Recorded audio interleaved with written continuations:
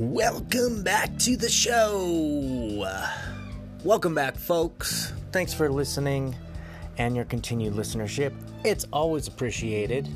And we have a surprise for you. Another podcast episode. This award-winning podcast episode that you're about to listen to is going to blow your socks off. Blow your mind, hopefully, and open it up to some new possibilities.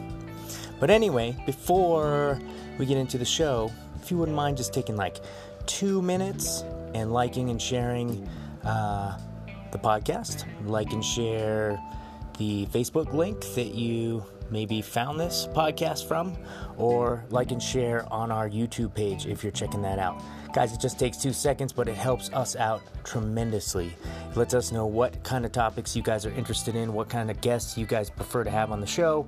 It's very informative. All the analytics data is very, very useful for customizing this podcast to your likes. So please like and share that stuff. Also, donate to the podcast, guys. Please, please, please. Give. It's one of the best ways that you can generate karma or merit. I don't take any profits from this podcast whatsoever. All of it goes back into the show to make the message better for you guys and to help get our guests here from further distances away. We're working on getting a number of high-profile guests here, but it just requires paying their speaking fees and things like that. So please donate if you want some of those higher-profile guests. And as always, please go to our YouTube page. That's MIND-OPS. It's the MindOps YouTube page. There you're going to find all sorts of links to playlists that I've made about all these topics that we talk about. Lots of cool videos, informational videos to kind of dig a little bit deeper into some of the topics if you have questions. There are also these podcast episodes up there on YouTube. And as you may have noticed, we're still new to this thing, and we're still new to the whole audio and video aspects and the editing. So you'll notice that some of the YouTube videos are much shorter than the actual podcast episodes. That's kind of a bonus that you get from listening to the audio through the podcast apps, is that you get the entire episode, including all the extra content that I put into it. I really spend a lot of time doing this for you guys, and you get it all through the podcast stuff. So make sure that you guys like and share through that and donate through that. But take it a little easy on me when you guys see the videos. I'm really working hard on editing it, and sometimes the camera or user error messes things up, and you'll notice some of the videos are shorter than the podcast. That's because I messed something up and the camera shut itself off or something. So still working through a lot of those little details and relying on friends and family and the internet and all sorts of resources that I can to try and learn as much as I can about these systems so that I can kind of tinker with them a little bit more efficiently and make them better for you guys, okay? So thank you guys for listening to the show. Sit back, relax, and tune in. Turn up your volume. Let's get ready to do this thing. But first, a word from our sponsor.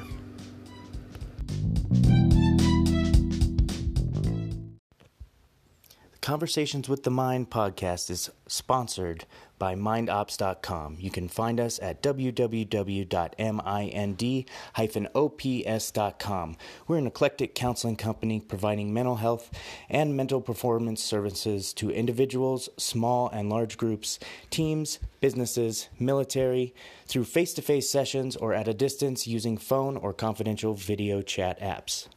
We bring a unique Buddhist Western lens and specialize in general psychotherapy for all mental difficulties, sport and performance psychology for performance enhancement, addiction counseling for any maladaptive or destructive habits, and psychedelic integration therapy to make the most from your visionary medicine work. We are available as well for corporate workshops to address the needs of your employees' wellness. And now to the good news story. All right, into the good news story. This one is on the goodnewsnetwork.org, so it's a national or worldwide story, but it is local to Colorado, which I think is freaking awesome.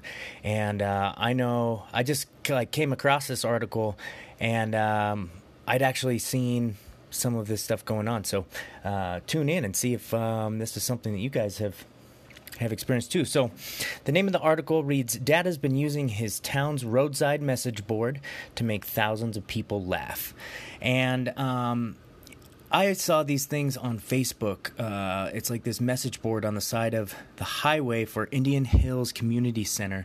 And I always see these what look like memes, but is somebody actually changing that highway sign to say all these like really cheesy jokes. Okay, so turns out that this guy, his name is Vince. I'm going to totally mispronounce this. Rozmiarek. Vince Rozmiarek. He said he started volunteering as the manager of the message board 6 years ago, and just started, putting up regular kind of announcements. And then on April Fool's, he put up a joke and got huge response from it. So this city only has a population of about 1,000 people, but so far, let's see, he has over 84,000 followers in over 54 countries on Facebook, which is incredible. So he just started putting up these jokes, and he has like this secret stash of joke books that he puts on there, and he takes his job very seriously. And someone from the community thought that it should be shared elsewhere, so they put it on Facebook and created a Facebook page for him. And it was pretty cool. It went viral, and I know I've seen it a bunch of different times, and they always make me smile. They always make me laugh. So let's see.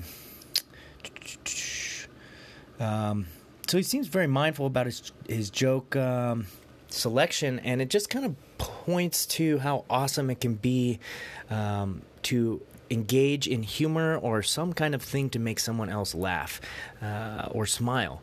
I think that if we all had just a basic everyday goal of making at least 2 people smile that day, I think that would make the world so much better place if we just tried to make other people smile, whether that be through jokes or humor or doing a nice deed or holding the door or simply smiling at someone else in passing can get someone else to smile as well. And we all know how smiling can affect mood and overall health. So let's try and spread that around this week. That's going to be part of my homework assignment, is to follow up in spirit of this gentleman and try and make people smile on a daily basis. Let's see if you guys can do it too. Okay, so the conversation with my mind this week that I want to talk about is about breaking and changing different mentalities, okay? And specifically, I've been thinking about a very specific type of mentality that I've been trying to change, and this is because I'm coming up on my 1-year wedding anniversary next week on September 3rd, and up until I got married, right up until I got married, I had been engaging in this mindset of mine, okay? So like an individualistic, these possessions that I've dragged around with me as I've moved from place to place, these are mine. These dogs are mine. Things like that. My finances are mine. And prior to getting married, I wanted to take kind of a proactive approach, and so I went out and sought out couples counseling about a year. So right after we got engaged, we sought out couples counseling just as kind of like a preventative measure. We were already getting along great, but we wanted to make sure we had a really strong foundation, especially of communication and understanding and trust before we actually got married. So we did couples counseling for about a year up until we got married. We still do it today. It's still continued. But this is one of the things that I've been working on and has been one of my goals, one of my personal goals that I've kind of brought to the table is how do I change my mindset from a mine mentality, an individualistic perspective, which I've endorsed for my entire life, being a single, unmarried male, and practicing independence and being told that practicing independence is healthy. How do I switch from that into an hours mindset? So now I'm married, now financially, legally, she and I's finances are one and the same.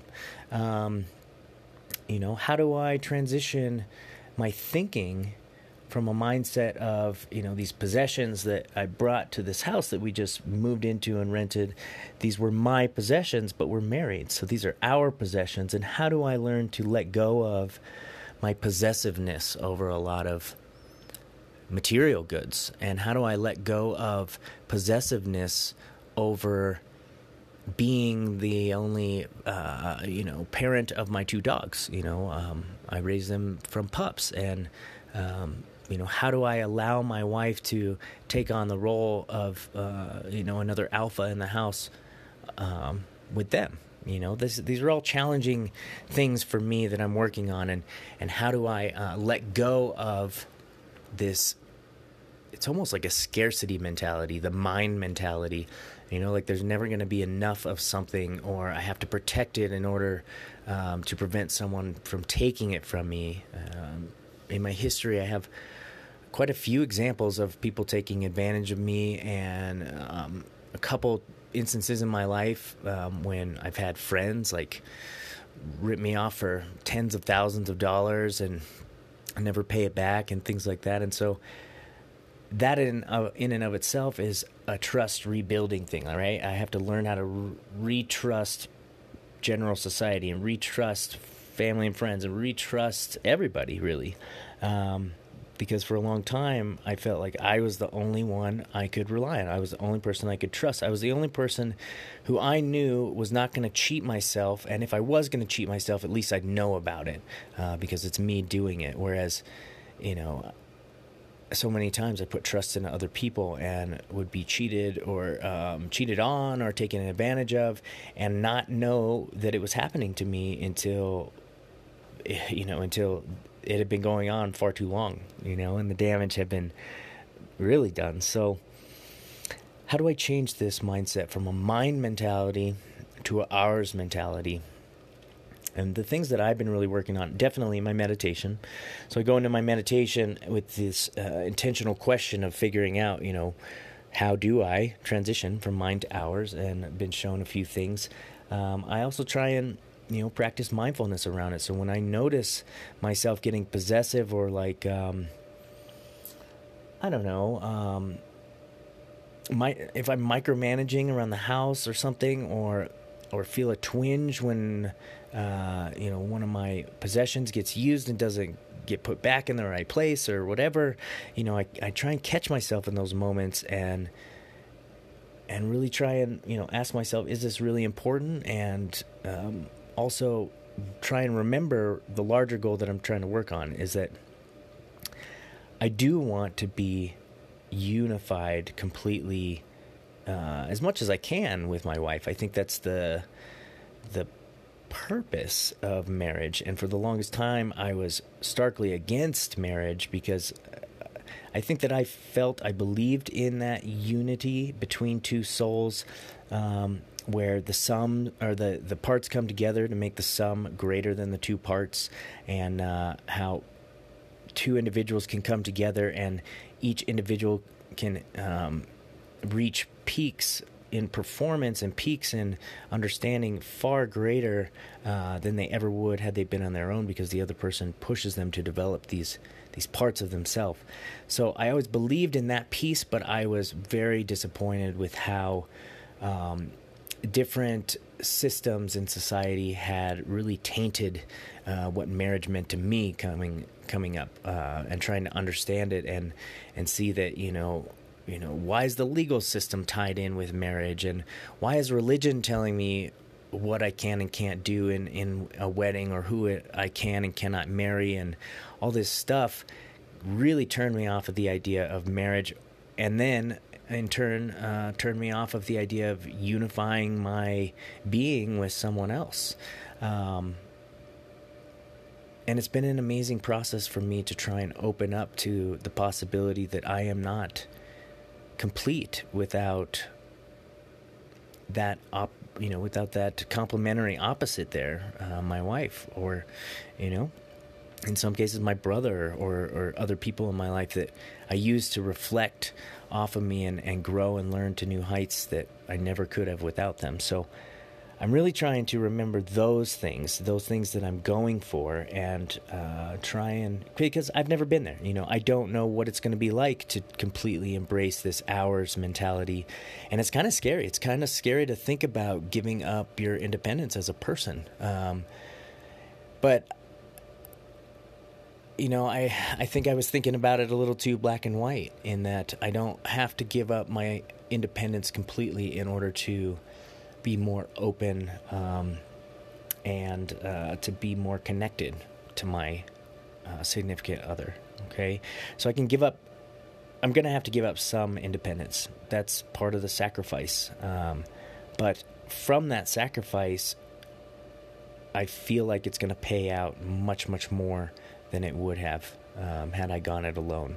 I've had a couple visionary states too that have kind of shown me forks in the road in my life where, if I choose one path and stay a bachelor, stay alone, then I'm going to be miserable by older age. But if I engage and open up and embrace this softer side of myself and open myself to being unified with someone else, someone who really cares for me, then my life will be fulfilling and happy and joyous.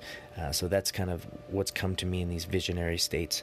But something to toy around with a little bit. I don't know if you guys are dealing with this mind-hours dichotomy mindset, and it shows up in different areas. I just used my marriage as one example, but it can also show up in work situations, or if you're an athlete on a team, it shows up in a team mentality. Is this time for me to excel and train and practice, or am I here to help everyone else develop as well?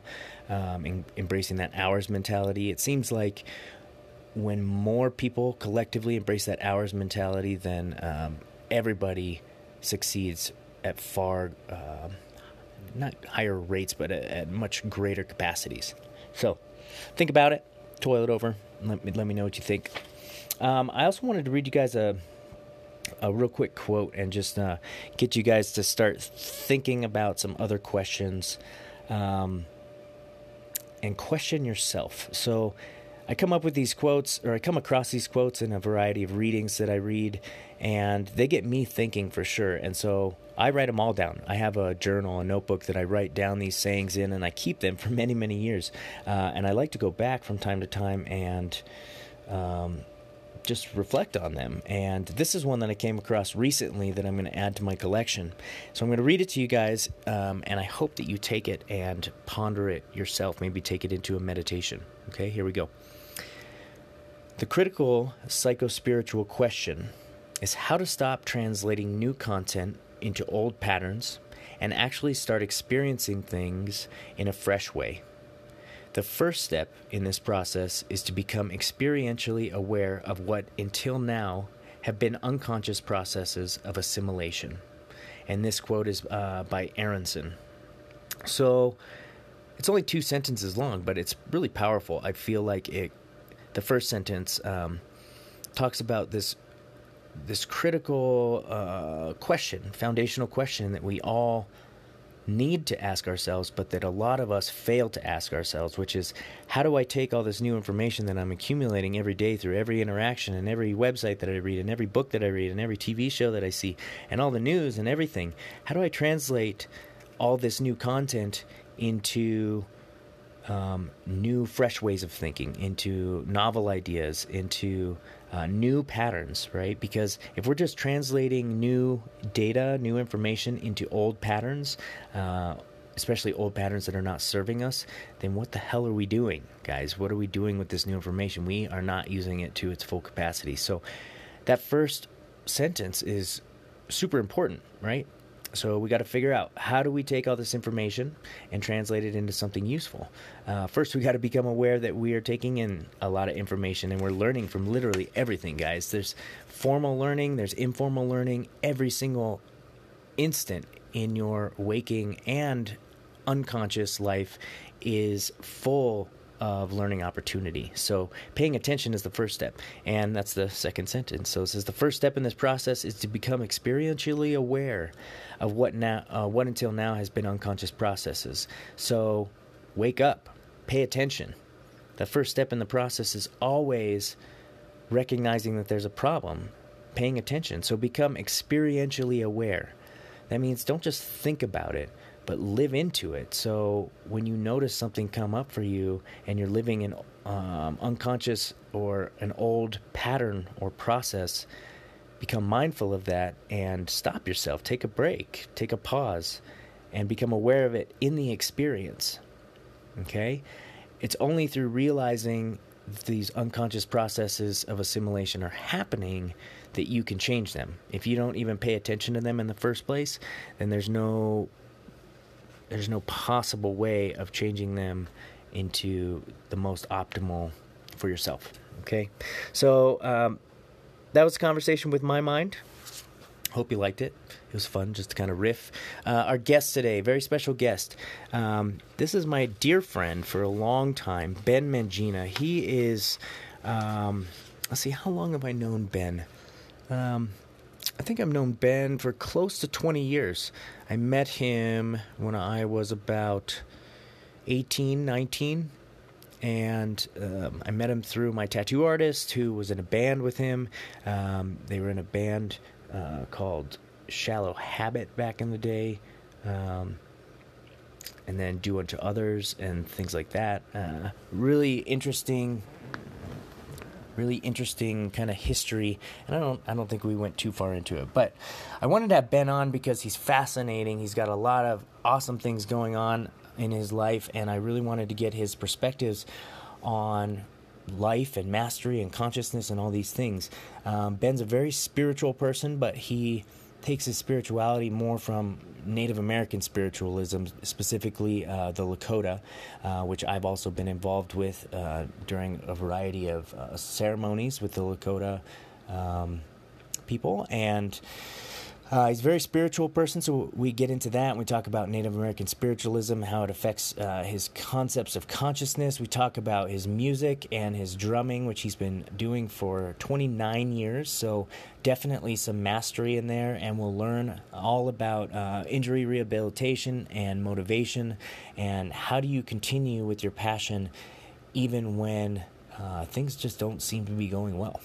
Ben's also a father of two, and we talk about that, and his experiences in parenting as a single father. Very interesting stuff. I'm fascinated by that because I too want to have kids. And most of all, I wanted to have Ben on because he, like myself, is an explorer of life's biggest existential questions, like where do we come from, where are we going, what is this thing, what is reality, and I don't know. It was just a great conversation. So buckle up and get ready for this award-winning episode with Ben Mangina. Here we go.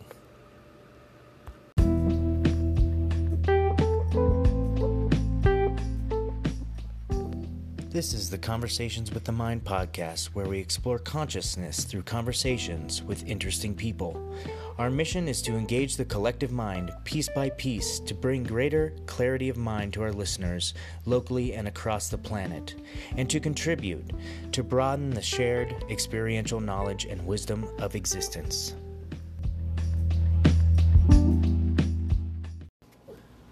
All right, folks, welcome back to Conversations with the Mind. This is episode 53. I'm your host, Shane Lemaster, as always, and we're sitting here with special guest, Ben Mangina. How are you, sir? Hey, I'm good, Shane. Thanks for having me, man. Sure. It's a long time coming. Yes, it is. I mean, we've been friends for how long? Oh, many, many years, man. Man, since the Loveland days. Yeah. I don't even know. 15 or more? Easily. Yeah. Well, welcome. Ah, thank you, man. I'm excited to record this. Not just for posterity's sake, but it's been a long time. We have a lot of catching up to do. Yes, we do. So the first question I always start out with is the same question for every guest, and that is, what does the Conversations with the Mind title of the podcast mean to you? As far as like a phrase, like when you hear that, what does it mean to you? It means exploration, perhaps. Trying to find different ways and different aspects of living your life to the fullest you can do, and what resonates for you personally. Perhaps. And what comes to mind for you right away? Because you're a man of many talents. Yeah. They would have heard it just in the intro, about your business and your drumming and fatherhood and all these things. it's hard to be a master of all those things at once. It is, but it takes patience, Sure. dedication, all those things. And Conversations with the Mind kind of portrays that for me, allows me to say, I don't have to live this tunnel vision of the day-to-day, go to work, come home and just repeat. I can take the time to find out who I am throughout all of these things, that I'm doing every day, because it's the choices that I make. And this is a great outlet for that sort of thing. So Conversations for you is literally like having that conversation and you use the right words, like exploring. Yes. I think that's. I mean, everybody knows who listens to this by now that I'm just fascinated by consciousness and reality and existence and all these things, and it's fascinating to me, those topics, but it's also kind of fascinating to me how people aren't so interested in these big questions, Right. like or maybe they are and they just don't talk about it. Don't know how to approach it. Yeah, maybe. Perhaps. Maybe. That's why we're all searching, I think. That's Sure. why we have, all the different religions and beliefs that we do, because I think we're all technically searching for those unanswerable questions. I hope so. But I just get this feeling that some people are so focused on the day-to-day and, like you said, the 9 to 5, and get stuck in this trap. I do too. Like, I find myself numerous times and every day, like, going about automatically what society tells me I should be doing. Like, after this, like, I have meetings with people, and I mean, it's Sunday, it's the weekend, it's the day off. Yeah. Like, why am I working? Well, why am I doing this stuff? But I don't know. I'm excited for. It feels like there's like a consciousness revolution a little bit. Yeah, In that, I can see that. I don't know. Maybe it's just the people that I choose to surround myself with that do talk about it, or that people come up to me and talk to me about it. Certainly. But I don't know. There are those people out there that I think are too trapped. Do you ever feel like you got trapped in that? Of course, man. Even to this day, just like you say, I'm still doing what I have to do because, being a father, raising my daughters, I have to take care of them. I have to do what I have to do, every day. So of course I'm stuck in there. So I always take the time to sit back for a minute, when I have that time, and say, hey, it's okay. I can do other things. I can look at other things. I can spend that time for me. Sure. Meditation, those kind of things. And that's great, but I can't tell you how many times I've heard clients come up to me and just say, I don't have time in the day to do it. My life is too busy. I don't have 5 minutes. I don't have 10 minutes to just sit down and quiet my mind for a little bit and explore through meditation or through whatever. I have kids, I have a job, I have all these things. I don't have time.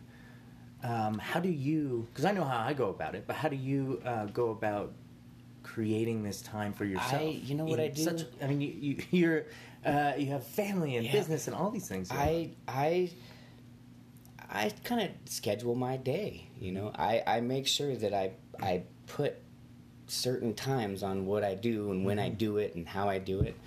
I know I have to be at work, installing the safety rails from 6 o'clock to 3 o'clock. So I know I'm doing that. But then after that, I know kind of block it, and I say, okay, I'm going to spend this 20 minutes just chilling. I have to. So you literally schedule it in. I do, and I think I have That's to what I do do that too. because it's like a self-motivation thing, because I do tend to not do things for myself because I do feel like I don't have the time for that, or I need to take care of my girls, and so I so I do have to block it in, schedule it in, write it in there and say I have to do it, because if I don't, I just won't. Right. Yeah, I literally have to schedule it, or I'm fortunate that I am a professional therapist and I get to use meditation in my practice as well with my clients. And so on the days where I am working, I'm doing anywhere from 3 to 10-minute meditations throughout the day, right? Just a little bit. I'm just fortunate enough to have figured out how to work it into my work as well. Like, it's beneficial for the client, for sure. but it's also beneficial for me yeah, too. It helps you too. Yeah, absolutely. Man. So I have to schedule it, or I figure out how to creatively integrate it into my life. I've suggested to clients, like, if you're busy with parenthood, make it a family affair. Mm-hmm. Like, do a family meditation every day for 5 minutes. You know, make it like a normal thing. So when there's an emotional outburst, instead of punishing and sending them to their room, you say, you need to go meditate for 10 minutes on that. What did you just do? You know, and I think that would be a lot more helpful. But even more so these days, at least, what I'm really trying to do is find or catch those moments in everyday life, you know, in the monotony of everyday life, you know, going to work, doing, right now we're moving, so packing boxes, you know, all the everyday life, walking the dogs, and finding the little moments in that where I can reach those meditative states, also reach those levels of self-care and take relaxation. A deep breath and exactly, and just like really enjoy it, what I'm doing. I agree with that. Yeah. I do. I really do. I think it's important. You know, I strongly believe that we are all, we make our choices. We control what we do and how we decide to do them. You know, nobody else can do that. You know, we always point the finger at other people. You know, we tend to do that a lot. But if you really think about it, we make our own choices. You know, and I always believe, if this person can do this, then so can I. Why can't I do it? You know, we're all the same. We really are. So if I see and surround myself with people, you know, that are interested in the same things, I see how they take the time out of their day to work on themselves, however they want to do it, and I say, well, you know, if they're doing it, I can do it. You know, and I apply that with everything in my life. You know, so that's why I'm able to accomplish so much and do everything that I'm doing currently to reach those really higher goals that I have. Sure, man. I think I've done that too. Like, told myself the same thing. Like, if they can do it, why not me? Why can't I do it? You know, I have similar skill sets or whatever. But then there's other times when I've had that same thought and compared myself to people that, you know, it's an outlandish claim to say that I'm anywhere close or ever could be, just because of genetic talent or whatever. Like, if I'll say, you know, I'm just like everybody else, but I, you know, I can lift 1,000 pounds like Shaq or something because he can do it. Yeah, right. Like, I'm going to rip my arms off. But, you know, but I think if you really took the time, you had the patience, the dedication, and you worked towards that, you could probably at least get very close to reaching those goals. You might not have, you know, the height and just the body frame that he has to do such a thing, but I mean, but for your height and your body type, you can accomplish what you can do. And I think life is technically 90% mental. Right. It really is. I mean, that, you know, you got people who are maybe have a certain talent to be like the president. They were born with this understanding of politics and they have a knack for it. But I think it also, if you took the time, educated yourself, and you really worked towards it, you can still accomplish those same things. You just might not have that natural, you know, something that one person has. Like with me and being a drummer, I was born with drumsticks. I know it. You said you started at, what, 4 years old? I was in fourth grade, so 10, yeah. You know? I come from a long line of music, you know, my mom and my grandfather. I didn't know that about you. Oh, yeah. Where's your family from? I mostly grew up in Illinois. That's where... Well, prior to the United States. Italy. Yeah. So coming from Italy to the Midwest, bunch of musicians. What were the styles of your relatives? Because I know your style. I mean, I spent the last heavy stuff. Heavy metal, right? Spent the last almost 2 decades enjoying it very much. Well, you know, I think it was just they really played for the time that they were living in, the era. You know, I mean, I know my mom, because I was just around her mostly all of it, but you know, she did a lot of her own music and grew up in, you know, in the 60s and 70s, so a lot of her music sounded like, you know, Stevie Nicks and her own, you know, nice, I don't know, my mom's just good, you know. So what does she play? Sings, piano, guitar. I believe she played the accordion. Wow. You know, a long time ago. Yeah. So She allowed me to get my first drum set very young and let me play, which to me was a godsend because that allowed me to be where I'm at now.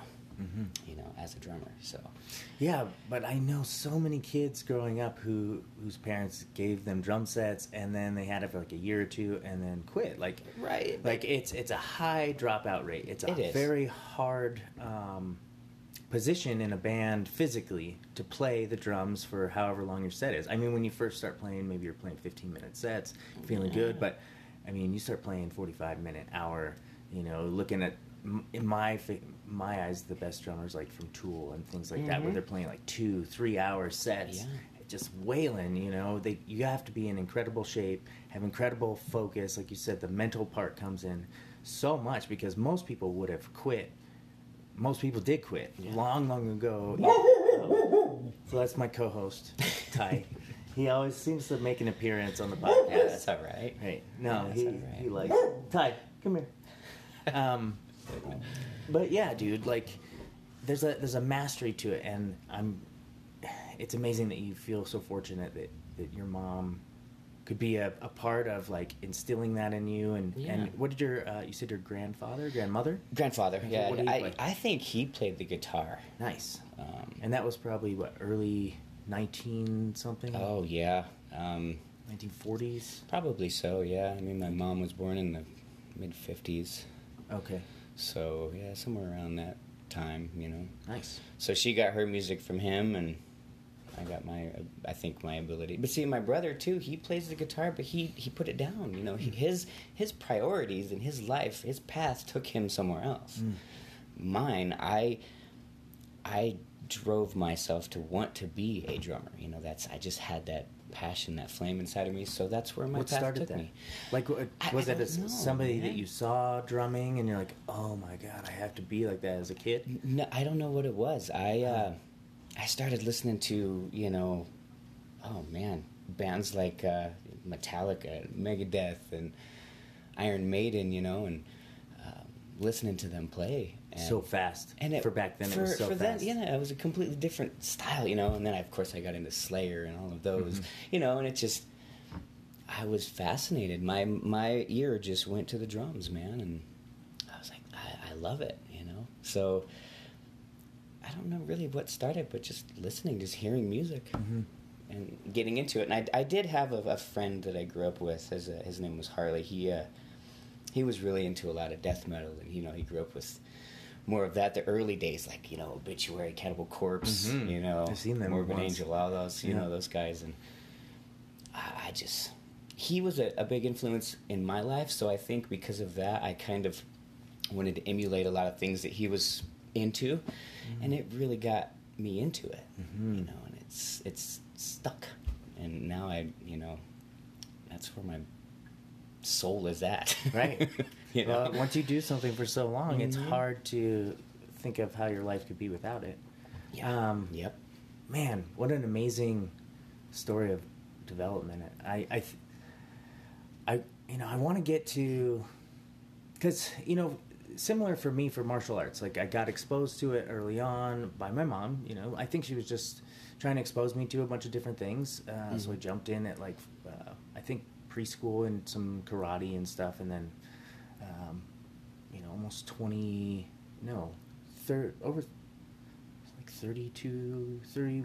years of martial arts. Wow. Something like that. Just all sorts of different things. And you know, when I was a little kid, you know, it was just something fun to do, something active. But then seeing like movies, like for me, it's like my mom was into Steven Seagal, so watching that, and Jean-Claude Van Damme, and you know, Bruce Lee movies and things like that, and just being like as a kid, like with my mouth open, watching the TV, just jaw on the floor, like I want to do that, you know. And I think it was, you know, finding early successes that kept me going when I wanted to quit, you know, because I remember as a kid saying like, no, I don't want to go to practice today, you know. Billy just punched me in the face yesterday. No, I don't want to go, you know. And then still going, or wrestling practice in middle school or high school. Dude, those things were brutal. Like cutting weight and having the whole team rolling you up in the wrestling mat until you sweat it out, for a couple hours in this claustrophobic wrestling mat. It's brutal. But see, you did it. But I did it, and it made me who I am, and I'm very grateful for Absolutely. it. But at the time, there were times that I wanted to quit. So for you, what kept you going all these years besides the passion? The passion has to be there. Yeah. But what kept it going? I think similar for you, the successes, the recognition. I remember. It's like I have some value now. People are looking at me like. I remember I was taking drum lessons. Maybe 7th grade, I think, and I had to do this jazz piece from this book. It was just me on stage, just by myself on this kit, and I remember doing it, man, and I got a standing ovation from the crowd, these people. It was just a bunch of, families and parents of kids that were just, performing in their drum lesson stuff. And even my dad showed up. My dad doesn't play music, but he, again, was very supportive. And, it was probably harder for him to listen to me play the drums growing up. But he was still there, too. And I think having that support from the family, even my dad, and seeing the reaction, and then starting to play shows. I started in band, like a band, 15 years old. This was my first band that I was ever in. And you're talking like garage band style yeah, band, right? Not like marching band, right? Yeah, yeah, just like an actual, Right. Like a group of people. Guys, yeah. So how old? I was 15 when I joined. And these guys were a lot older than me, and they were into death metal. Plain and simple. It was. That's the first band you jumped into. What was it called? Do you remember? No, I don't remember. It was just a couple of guys that, I don't even think we played any shows, but just the fact that I was able to, see the reaction from people was a great thing, and then through all these years, playing all the shows that I've played throughout all these years, and, Dude, that's something I've always wanted. I don't have hardly any musical talent, but when we first started hanging out way back in the day, I think it was 18 or 19 at the time, early in college, and I would come up here for doing to others practices, right? Yeah. And I just loved being part of the inside of the band. I'd go to all the shows, I'd help you guys load and unload and promote and do all these things, and it was so much fun. And I got a little taste of what you're talking about, like that last show where Marty was there. It was at the Starlight at the time, which doesn't exist anymore. Right. But yeah, Marty called me on stage for a song, and I got to stream one song with him, and it was so much fun. But yeah, that feeling that you get when you're up there, and everyone's just looking at you is amazing. It's a cloud nine feeling. Yeah, it really is. So going back to having that drive and that passion to do that, and also taking the time and making that part of my path. I think that does apply for anyone, and that's why I try to show my kids that you can reach for those stars, whatever it is you want to be. Like if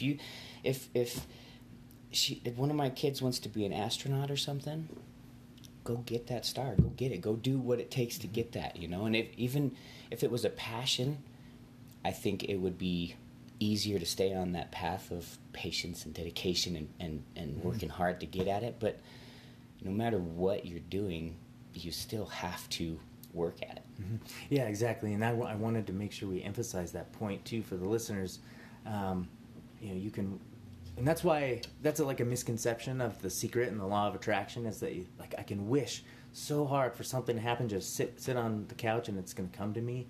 That doesn't happen. No, you have to get. But thinking about it and intention and having a vision for it is super important. It's and that's integral. Right. That's the big part of the mental piece, and that's also what I can.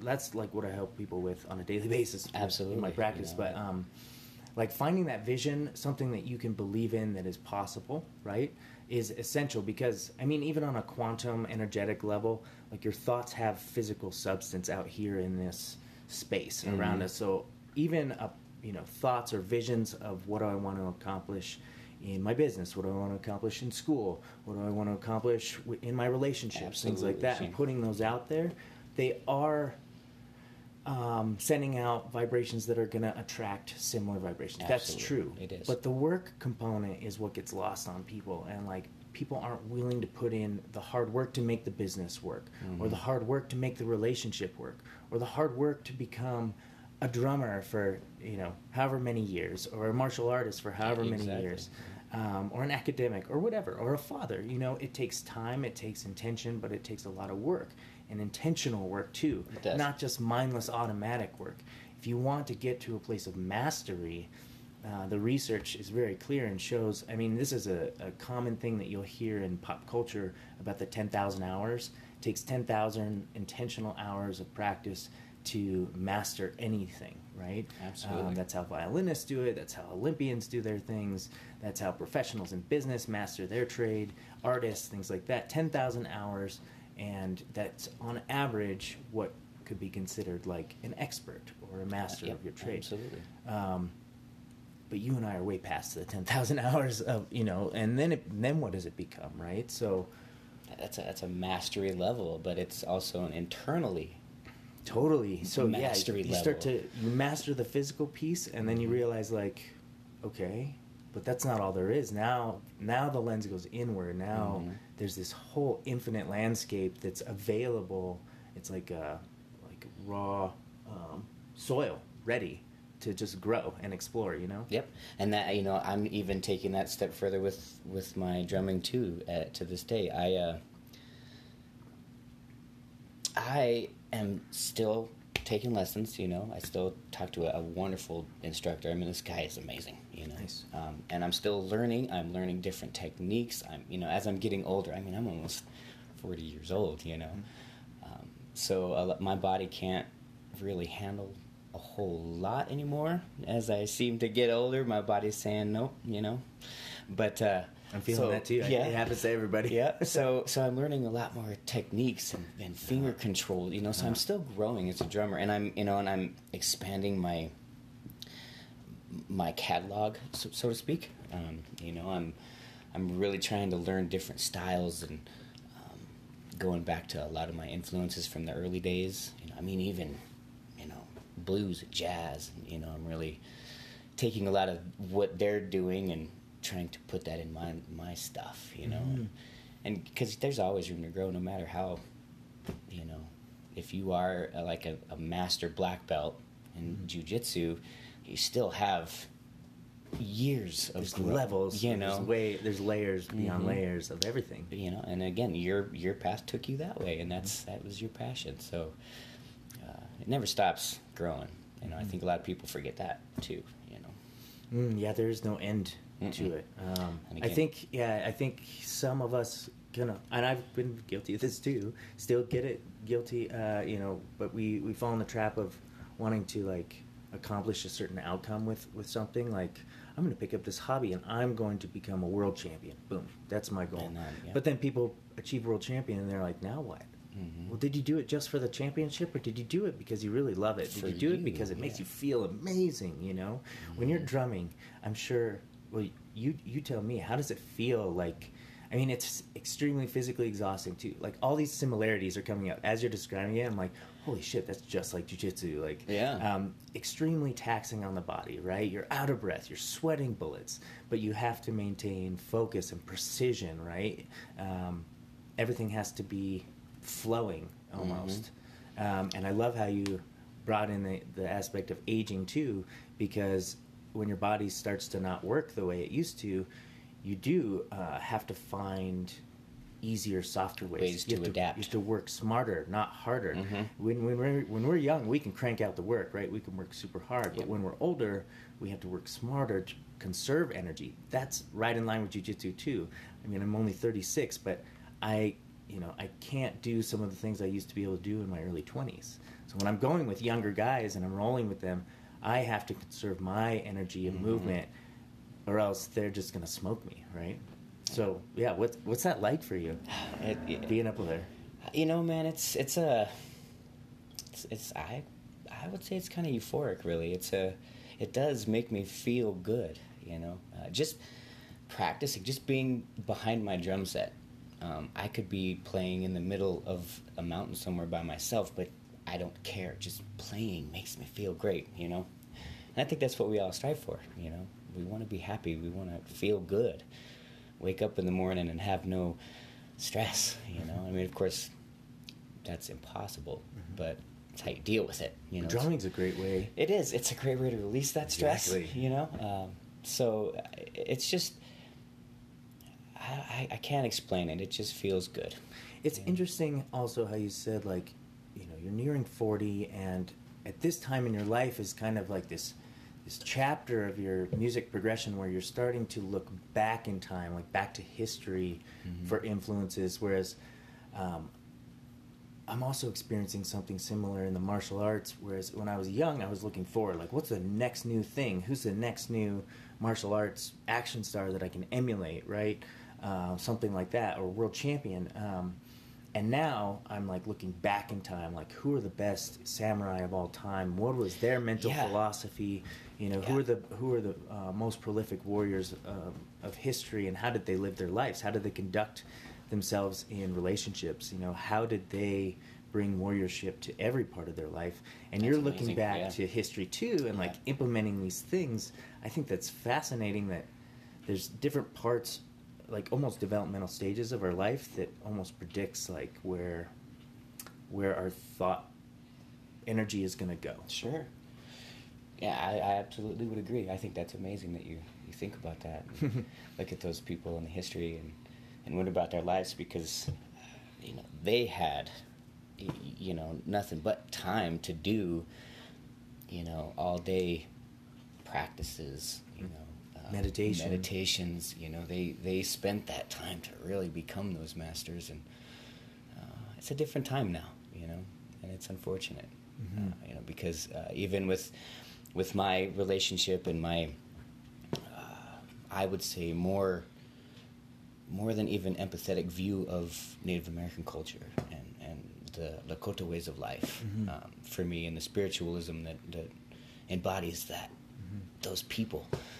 Yeah, and I do want to talk about that, and this is a perfect time, but I also want to, I had one last question about drumming too, and we can tie them together, because, you know, I've been to a few Lakota peyote teepee ceremonies. I've been part of their sweat lodges. Excuse me. And the water drum is a very significant piece of those ceremonies, the way it's put together the night of, and created and fashioned and then taken apart, and we drink the water that's in the drum at the end of the night. It's all very ceremony and spiritual, but the drum is super important in a lot of different traditions. And out of all the instruments, I think drums were one of the very first forms of communication, one of the very first forms of expression, probably before even language. People were communicating with drums and beats and things like Morse code and stuff like that. And then also drums being like this guttural, tribal, vibratory force that we can create as human beings that bring people together around fires for dancing and chanting and ceremony, and how powerful that is. And it's almost cross-cultural. Like, I think it's in almost every single culture. Yeah, the drums are specifically. It is. I agree with that. I mean, I do a lot of studying and researching on all kinds of aspects of things, but even drums were one of them. You know, if you're gonna be what you really want to be, you have to learn your craft. You know, so of course you got to learn your history too. You do. You have to know what it was all about, and I agree with that whole thing. It was key to the very first communication. You know, I mean, it represents the heartbeat in the womb. You know, all of those things. That's the first thing we hear. It's you know, so it is a very powerful thing, and that's why it is so rampant everywhere. I totally believe that, 100%. Just try to keep your hand away from your face. Oh, sorry. No, that's okay. It's all good. Is the first like 10 podcasts that I did, because I'd be sitting here like with my hand in front of my like talking to somebody and be like, why am I sound muffled? Oh yeah, and then I check the video and I'm totally sitting like that. I still do it sometimes too. All right, noted. Yeah, no worries. But yeah, I'm fascinated by drums. I actually just bought. Here, hold 1 second. I just bought this off a buddy because, like I said, I'm not musical at all. For those of you guys listening, I'm pulling out a drum that I just bought. It's like a... Oh, look at that. Yeah. It's like a pan drum, but it's made out of That's pretty awesome, man. propane tanks that were welded together, and it has plugs and electronics for... Oh, that's that outlet. Like for a jack. yeah. Oh, cool, man. Plug it into an amp or something. So I'm excited to start playing around with that on the podcast too. Yeah, that's pretty neat, man. But yeah, drums are fascinating to me, and I've always wanted to pick your brain about that, and I'm sure it'll come up anytime. more. Yeah. So let's talk Lakota stuff. Oh, sure. So you, as the sorry, you guys hear the zipper zipping up this package. From the intro, the listeners heard that you, just like me, you're a very spiritual person, and specifically you have been drawn to Native American spiritualism. I have. And wow, that's just a huge topic. Like someone who's maybe a little less informed might hear that term, Native American spiritualism, and might have a stereotypical vision of one type of thing. Mm-hmm. But Native American spiritualism is very, very broad and a very wide spectrum of practices. There's so many tribes and so much history across the entire United States and Canada. Lakota is just one of those tribes, and very specific ceremonies to the Lakota, like the peyote ceremonies that I go to are Lakota for sure. But I've studied things like the ghost dance ceremonies and the ceremonies where they would suspend themselves by hooks from trees, from their chests, and hang for 7 days. And Sundance, yeah. the Sundance, things like that, and these are also Native American spiritualism as well. And I've found that it's also quite similar to paganism in that it's very closely tied to nature, like almost inextricably. Certainly. That's like the primary component of Native American spiritualism. I was wondering if you could talk about, number one, how did you even get into that? And number two, talk a little bit about your practice and your belief system, if you don't mind. Sure. Again, it's something that I felt that I had in me ever since I was a kid. Same with just being born with drumsticks. I don't know. I believe there's so many different things about this world that we don't understand. I tend to believe in a lot of things, past lives, stuff like that. I think there's things that we just don't understand. And so, again, being a searcher, I was trying to find out why I was drawn to it at a very early age. Even going through school, I did reports and studies just about Native Americans and the history of them, and throughout up to this present day. It's just I can't explain it, man. It's something that's so deep inside of me that it's just. But you felt it was like a felt thing. Oh man, it wasn't just like a decision that you made one day. Like, no, that looks interesting. I'm going to choose that one. But a lot of these things, like with the drumming and with spirituality, it needs to be like a felt thing, right? You can't intellectualize something as big and vast and. I don't know. Language just doesn't do any justice, right? Mm-mm. So you go off your feeling, and you were drawn to like. Wow. I just. That's how I felt for Buddhism.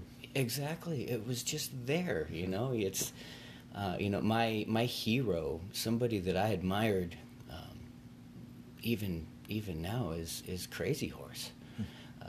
He was a man of his word. He protected his people, and I don't know much about Crazy Horse. Oh man, he was a. What was he? He was a great man. Famous for? Well, he during all of the when the army was trying to put all the Native Americans on the reservations and things. Of course there was a lot of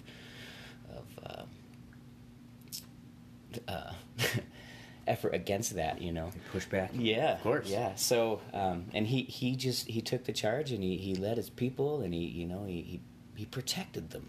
He was there for his people, and he was very selfless, and he very quiet, very just modest man, but he was there. He was a leader, just born leader, you know.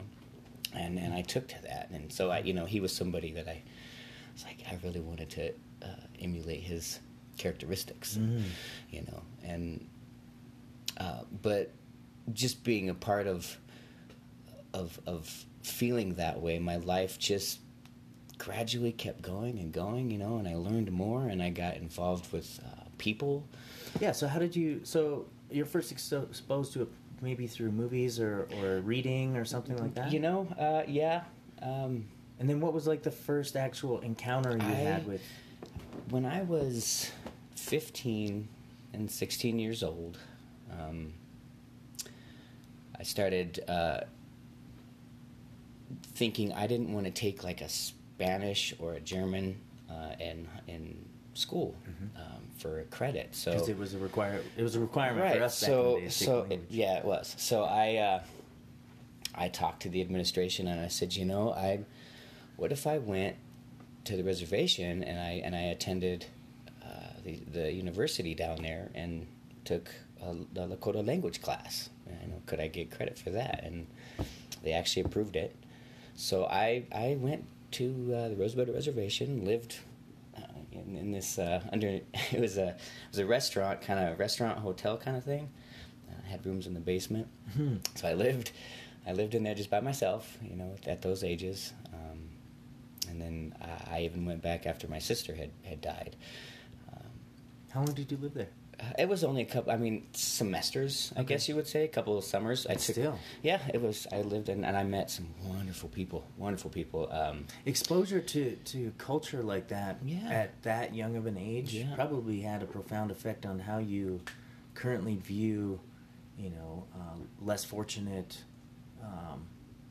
pockets of people. Yeah, I saw some very, you know, unfortunate things, and it definitely did shape a lot of what I've tried to do, you know, and help and be involved in that world, so that I can at least, you know, I mean, it was pretty sad back in that time, and it was 1999, you know, ish, 1998.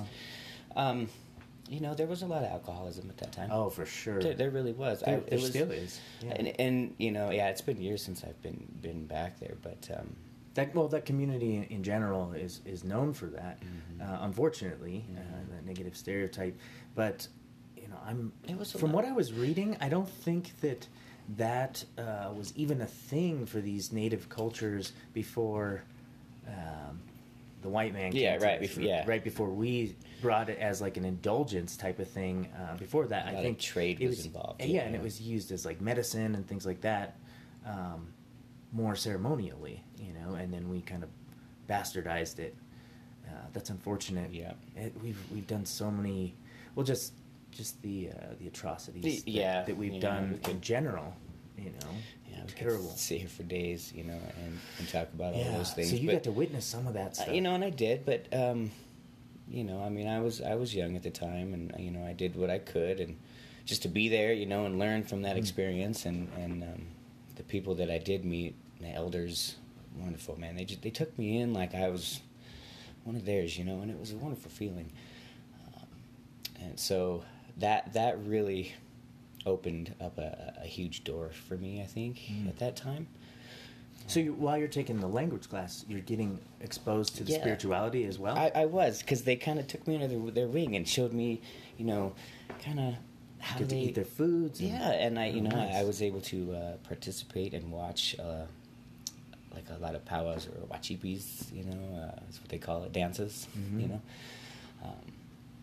And so that was really, really awesome experience. Were you exposed to the peyote culture at all when you were not so kid? Much, no. And you know, and even if I was, I probably wouldn't have known what it was. And wanted to really do that at that time, you know, because at that time too, I was also grieving, you know, the second time I went, because at that time, you know, and I didn't want to, you know, go there, but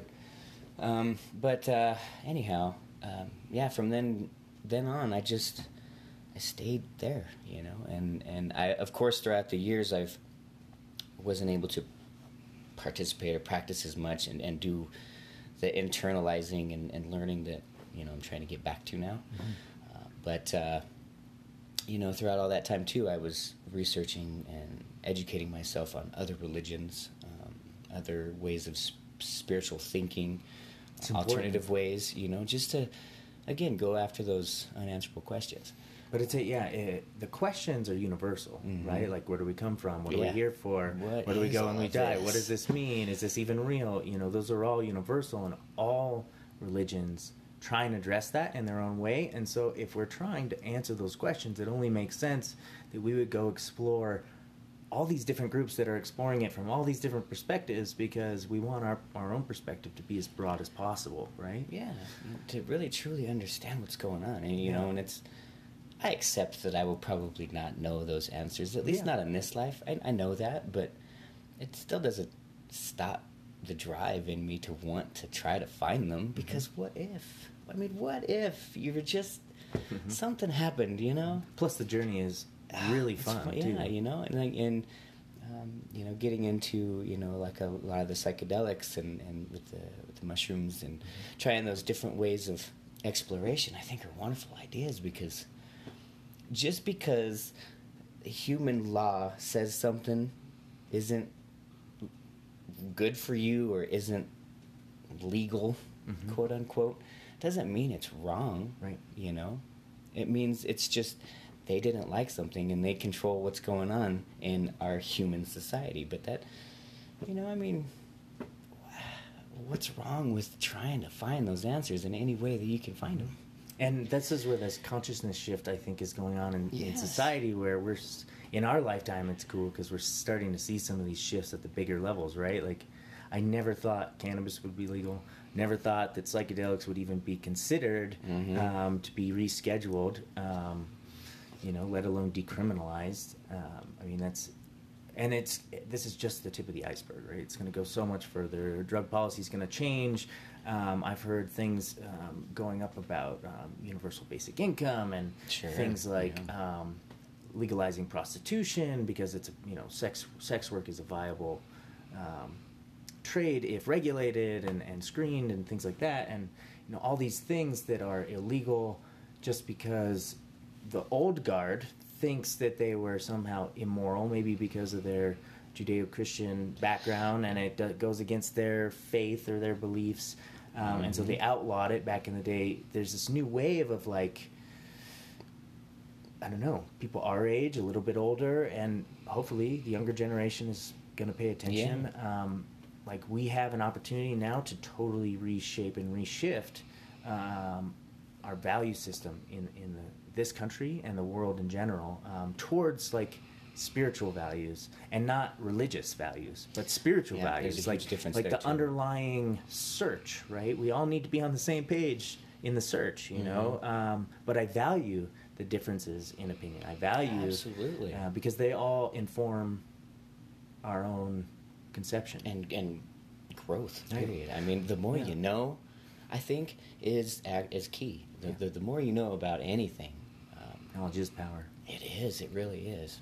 And I try to live by that, man. So what's your current practice? You said you're trying to integrate more native practices. What are you trying to do? Well, because I have been going back into that day-to-day life, the tunnel vision of going to work in the morning, coming home and taking care of the kids and, chores, all that stuff, and then just doing it again. So I've been kind of wavering, a little bit from really becoming more active, I guess, and participating in sweat lodges and ceremonies and UWEPI ceremonies, things like that. All those things that, I've been invited to go do. I just haven't been able to because, quote unquote, I don't have the time.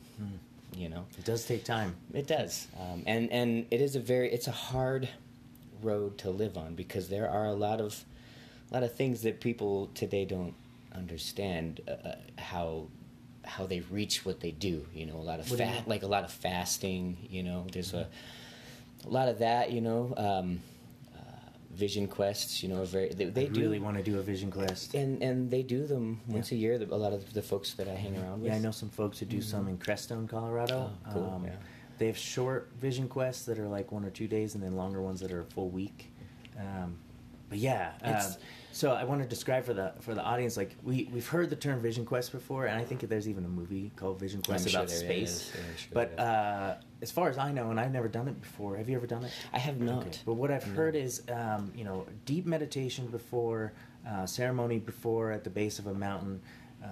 The roadman or the shaman sends you up the mountain to a specific spot that's been mapped out, and you literally just sit there in contemplation and meditation in nature for days in the elements. You don't get any food or water. That's essentially maybe a little bit of water. But people oftentimes have hallucinatory experiences, connections with spirit animals, things like white deer and things like that will come to you. And then at the end, I think someone will come and get you and lead you down the mountain to a sweat lodge, and you go straight into a sweat, or straight into maybe the peyote ceremony happens before or after, but it's like a multi-day event. It is, and a huge spiritual experience. It's almost like a walkabout in Australia, like a rite of passage thing. That you pretty much, essentially hit that. Did I get it pretty close? much? But I think different orders. They do different things. Traditionally, I think it was a lot more cut and dry. There wasn't any room for water, or they did things very traditionally, very hardcore, I guess you would say. Yeah, like back in the day, they probably would just sent their kid up in the mountain with a knife and said, come back with an animal or something. Yeah, I'm sure there was a lot of ceremonies and stuff like that too. But I think now as people are becoming more and more involved in it, and it's not so traditional because they are allowing a lot of different cultures to kind of get involved and participate in those things, me included. Yeah, the Native American Church is one of them. I think is a fantastic organization within the Lakota people that is very welcoming of people from outside who have other beliefs, and they say, you can keep your beliefs, but you got to abide by our rules sometimes when you participate in our ceremonies, and they've been very welcoming to me in the past. Yeah, and I think they are, as long as you respect what they're doing and you really are there for you and not to be a jackass or something. There is a lot of respect and a lot of, you can just feel the atmosphere, the spiritual aspect. You could feel the ancestors just watching and being proud and saying, you're keeping our traditions alive, and it's a wonderful thing, and so it's. I would like to do a vision quest, and I might next year, I think. Maybe you and me both. Yeah, that'd be great. But it's been pretty nice because I haven't been forced to, I'm doing it at my own pace, when I do get involved. But, going back to kind of getting more involved in doing it, you have to really live it. You can't just go to a sweat lodge on a Saturday and... What, you mean I can't just dip my toe in the water and then go home and practice something different? Same thing with any religion, any belief. You have to practice it, and it's a hard road to do because you do give up a lot. It's a very selfless and modest way of life, and being there to help others. You would being of service to others. Yes, and and it's hard sometimes, especially when you get sucked into the day-to-day, Super hard. It is.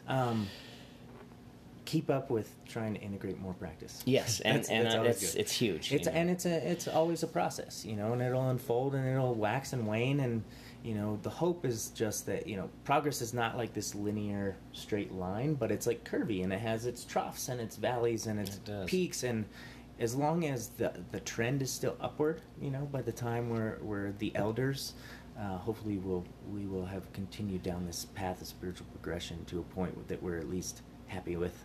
I'm happy with where I'm at right now. Yeah. But I look forward to all the unfoldings in the future too. I was wondering if you could share with myself and the audience too, because I don't know much about the actual I don't know, spiritual tenets, spiritual beliefs, spiritual structure or foundation of Native American spiritualism. And like I said, each tribe has a different version of it. But for the Lakota, which is the one that I'm most involved in, I still know very little of it. I mean, I know about the the storytelling aspect of their spirituality.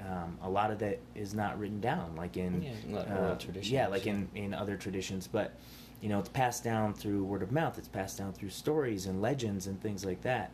Mm-hmm. But the only ones I'm familiar with are the ones that have been told to me by our roadman. So all the peyote ones about the spirits attached to that, and ayahuasca, and the coming together of the two spirits, and things like that. So what is, if you could, just enlighten me for a little bit, Sure. and share with me what is the basic tenets of the Lakota. For me, I think it's, we are all from this earth. No matter how we actually got here, whether it was, organisms from a comet or whatever that helped spread life, and we are of this place. We are of this place. We came from here, and we're all a part of it. We're an animal just like everything else. Of course, there's always all these other huge questions of why we are where we are versus other animals and things like that. But we're all related. We all have the same heart. We all pump blood. We all are here alive. And I think it's important to stay grounded and understand that. And for me, that's where everything is put into harmony. When nature and us and the earth and everything is, I don't know. I'm for everybody out there. I'm just putting my hands together. Well, like a globe, almost. Yeah. like you're forming like this globe in front of you as you're trying to make like an amalgam of all these things together. But no, and I want to make a point if it's accurate. But this is part of my understanding of Native beliefs too. Is that it's not just humans and animals, but it's plants and trees Everything. and rivers and mountains and weather, and all these things are of the earth, and that we are connected to it innately. When someone dies, they go back into the earth, and all these Native traditions have very specific beliefs around like death and dying and rebirth and reincarnation, or like returning to the earth, and spirits being connected to plants, and to the peyote, to all that stuff. It's an amazing thing. So just in a nutshell, the bigger picture for me is even the universe outside the Great Spirit. He's the Great Mysterious. It's everything is connected. The winds, the directions, it's all, and so of course, in the old days, a lot of people believed in many different gods or whatever, god of this, god of that, same kind of thing. It was we have spirits and ancestors to control aspects of the earth and the nature and things like that, and it's you have to give them all attention, and humility. It's just, all religions are, I think, similar. We all have to do the same things, and we're all looking for the same things. But for me, it's mostly just being connected to the earth. I mean, boiled down to everything I'm trying to say. I mean, it's a very hard topic because I'm still searching. Sure. And I'm still trying to understand what's going on. But for me, like I say, that's what it is. It's just, we have to understand that it's earth-based. We're not better than anything else on this planet. We're on an equal playing field. Yeah. And we have to respect that. And I think when harmony happens, that's when peace happens. And you're not struggling in life, and you're able to get those things that you're after and accomplish those goals because there's less obstacles, less obstruction, keeping you from those where you have to deviate from that path. Right, because you're in harmony. Exactly. You're no longer fighting against something, you know. Working with it. Yeah, with right now, you know, we're in a very destructive phase, have been for a while, as far as our relationship to nature in general, like tearing down. I think we tear down. I heard we tear down like 7 football fields of the Amazon rainforest every hour. That's insane. Something like that, and that's like 11% of the Earth's oxygen production. You know, we are not in harmony. We're not in balance with nature in general as a species. We're more like a parasite right now, because I feel like we've gotten lost along the way, or disconnected from those deep spiritual values and the importance of our connection. And with that, I want to take a quick break. Sure. Okay, so we'll take a quick commercial break and we'll be right back.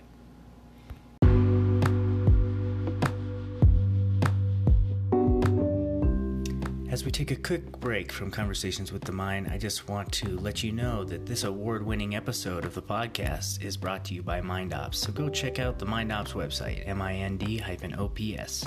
Now back to the show.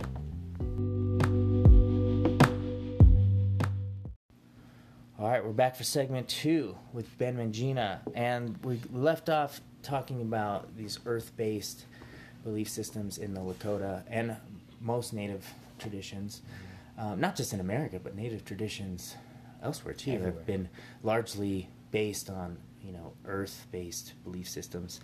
But it also sounds very similar to. Have you heard of the Gaia spiritual belief system? I see things on Facebook about that all the time, but I haven't really. I haven't really dug into it either, but it's also more. It's entirely earthbound. It's pretty much says that, you know, the Earth is a living organism, and we are a part of that organism, sort of like individual cells are in our own body. Sure. And so we need to treat it as such. You know, cells shouldn't want to toxify or poison, you know, an area of the body, right? Because the body, they're in a symbiotic relationship, you know, the body and the cell, so they want to protect, you know, basic survival. But that's what Gaia says. So I think it's interesting how even some of these newer spiritual traditions are pulling from ancient traditions, not only Native American, but Native elsewhere too. I think they were onto something. Yeah. You know, in those early days, and I think we were way more connected, even in the Middle Ages. You know, I know we were a very superstitious bunch back then. You know, we really believed in monsters and things like that, which you could have very well seen. You'd seen a skeleton of a dinosaur back in those days. You'd be like, that is a dragon. Yeah, you know? totally. But anyway, you know, we have this collective consciousness, I believe, you know, that because even though it was hundreds of years ago, I still think we have remnants of those times. It's kind of hard to explain, but I think you know, It's like almost like collective memories. well, yeah, because we still live in a world where superstitions are still out there. You know, people still believe in certain things, and I feel like, you know, we have gone away from that in these modern days, because we're so like we were talking outside during the break, just about the politics and things. We're so driven on what's really not important. It doesn't matter. We're totally hypnotized too by technology, whereas technology should have and is maybe originated as like a tool. You know, a tool to enhance our lives is now becoming our captor, our slave driver. zombified. Yeah, and we're being conditioned to, you know, even commercials, you know, tell you to spend more time on your phone and all these things, and we're being conditioned to get sucked into, you know, this zombie frequency. I look around in my day-to-day life and see so many people just on their phone walking through life down the street. I'm like thinking in my head, like, do you not, like, just look up, look at all this infinite beauty and all this infinite trippy, novel, crazy. I guarantee you, all this stuff right around you, all these trees and everything, is way more interesting and fascinating than what's on your screen right now. If you just pay attention, you know, people on buses, people driving, people skateboarding, you know, people riding bikes. I saw this little girl riding her bike with her family the other day, and she's steering with one hand while she's texting with the other hand, biking and riding. Wow. I was like, you're not even enjoying the bike ride. You're missing the whole purpose. See, I think there's got to be a happy medium. I think living in moderation with all aspects of life is really what's key. Because I mean, we it's great to have technology. You know, it really is. As much as I say that I would love to live in a different time, you know, in the past, I do like all of the amenities that we have today. You know, that we're I'm going to do. It's great to have that open communication and all of those things, but. You know, and I take full advantage of that being, you know, with 7X Mobile. So it's, you know, I'm like, you know, why not take advantage of... You got to live in the society, too. You do. So that's where I'm at with everything. I'm trying to find all these answers, but yet I'm trying to make a living off of what we're doing to ourselves. So that's a very interesting thing that you bring up. Almost like there's this dual life that we live, right? Like, one is this very grounded life that we have to go about 9 to 5, you know, wake up, go to work, whatever, go to sleep. We have to do that in order to survive. Even if we're up in the woods, we have to do that. But then there's this whole other side of ourselves that is beyond that transcends that. And sometimes we refer to that as like being separate from each other. Like, I got to manage them both, right? Instead of a more integrative approach of like, these things are both happening, and they're both. There's got to be a reason for that, right? There's got to, maybe if they work together or inform each other, that they could work better individually too, if they also work together collectively, the spiritual self and this physical self. So you're talking about like living this deeper spiritual life. It's not just about reading books and thinking about the topics. You got to go out and experiment. You got to go out and try these things. You know, when I read my first Buddhist text, I was drawn into it, heart and soul. Like, it just connected with me. But that wasn't enough. Like, I had to go out and start testing for myself the theories that they're talking about. Exactly. Like, you know, the first tenet in Buddhism, that life is suffering in general. Life is suffering. There's pain. We create our own suffering. That there's a way out of suffering, and that this is the way out of suffering. I started experimenting on myself and asking myself those questions. Like, okay, here's all the problems in my life that I think are problems. When I boil each one of them down, what happens? Well, I find that I was the cause of all of them. You know, it was me. It was my choices, like you said, that caused me to be in all these positions, right? So I'm the cause of my own suffering. What that book said was right when I did the self-experiment. So it goes beyond just reading about it and believing it. You got to go out and you got to walk it. You got to try it out. You got to figure it out through experience. You do, and that goes with all aspects of life, in my opinion. Everything that you're trying to go for, you have to go get it. Like, it all goes back to that work. You have to put the work in. So, you know, that's what I'm doing with 7X Mobile now too. Yeah, so we haven't even talked about that. No, we have not. Yeah. And, okay, so just to wrap up that last little piece, moderation I think is super important with everything too. Technology, caffeine, moderation with everything, sex, with sports, exercise. I mean, you got to moderate it. I've taken exercise to the point where my body breaks down and it becomes unhealthy, right? There's unhealthy levels of anything. Of everything. So moderation is key. And I promise you, we'll get to 7X. No, that's fine. I do want to talk about, but I want to talk a little bit about moderation because I work in the addictions field, and I see the extreme, far destructive end of what moderation is not, you know?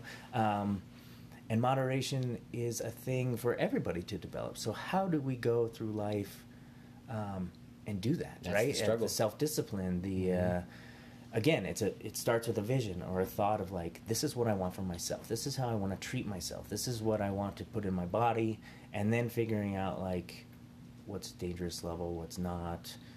Is it going to do damage in my life somehow? Mm-hmm. Is it not? You know, what do you think? I agree with that, and sometimes it makes me wonder because I have that personality type. Like I believe I have a strong mind, so I can try out those things, you know, to my tipping point, you know, like if I want to smoke a bunch of weed or something, and, you know, I'll figure out how much I can actually handle before I just pass out or whatever the case is. But I do realize that it is a struggle for a lot of people too, because my mind is mine, so I can't expect somebody else, you know, to feel the same way or know that I'm taking a drug and keep myself grounded and know that I'm not gonna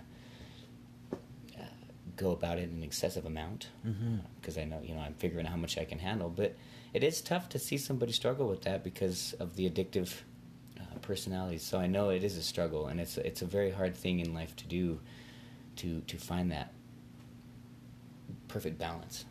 You know, and it's unfortunate, you know, and I wish we were all able to be able to do that without falling in such a obsessive manner about going about getting those addictions, and, you know, and what's really unfortunate about a lot of our society today. It becomes self-destructive. It does, you know, and it's I don't know how many other animals do that, reach a state of self-destructiveness. You know, I know that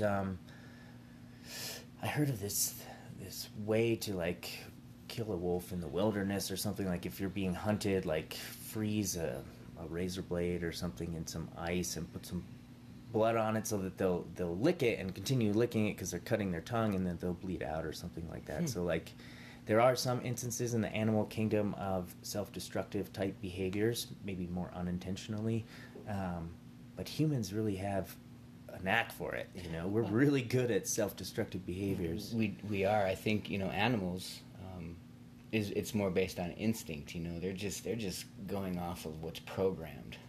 We, again, going back to, we make our choices every single day. So, you know, it's very difficult to see when people are struggling with grasping onto that idea of we make our own choices, you know.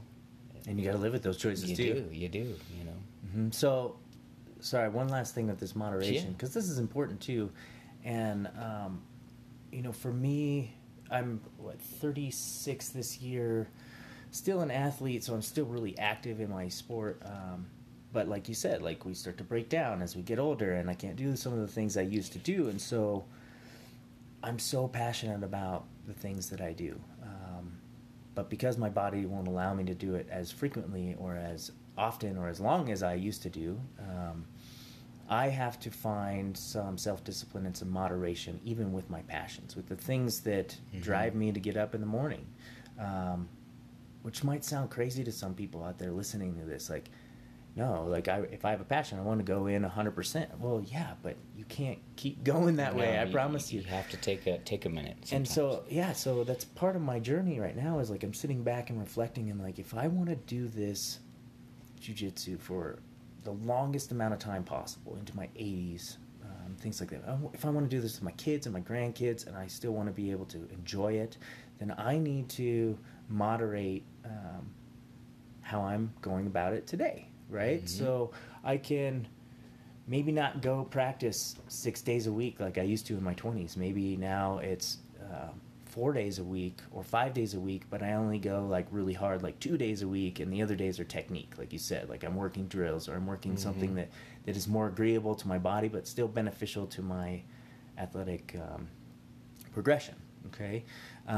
So we got to find moderation too with the things we're passionate about, and I was hoping you could speak a little bit to your experience through injury. Sure. Because that's happened to me too, because I have not been good at moderating my passion in the past, and I've pushed myself to breaking points where my body and the universe literally says, look, if you're not going to slow yourself down, I'm going to stop you in your tracks. and we're going to slow you down for 6 months, a year, 3 years, whatever, because of injuries. Yeah. And I know since I've known you, you've had quite a few like shoulder surgeries. I've had a surgery on my shoulder. I had a torn labrum, mostly because of physical fitness and drumming.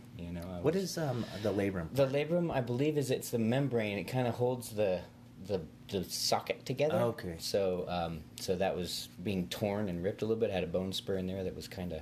Oh, and bone spurs. Yeah, slicing things away in there. And I had surgery on my hand for a carpal tunnel. I'm dealing with tennis elbow or tendonitis right now in my right arm, real bad. Me too, my right arm. Yeah. Jiu-jitsu and gripping all the time and pulling. Yeah.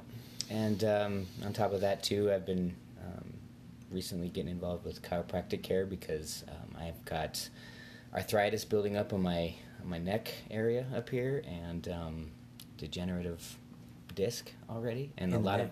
Yeah, in my neck. Is that from drumming? I believe it's more so from Headbanging? playing live. Yeah, just being on the road and playing live shows and just, going hard, living that rock and roll lifestyle in my 20s and early 30s.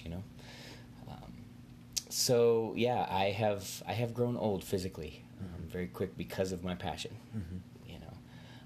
But I have learned how to do better techniques. So that I'm working less and accomplishing more. A lot of it has wrist and finger control motions. I'm using more of my hip flexors and my whole leg kind of and my calves for double basing, stuff like that. Bigger muscle groups, right? That can handle more load, right? Yeah. So back in the early days, I was going hard. I had bad posture, and because of my shoulder, I was playing kits that were not ergonomically correct for what I should be doing. I was playing wrong for a long time, and I think that accelerated a lot of my injuries.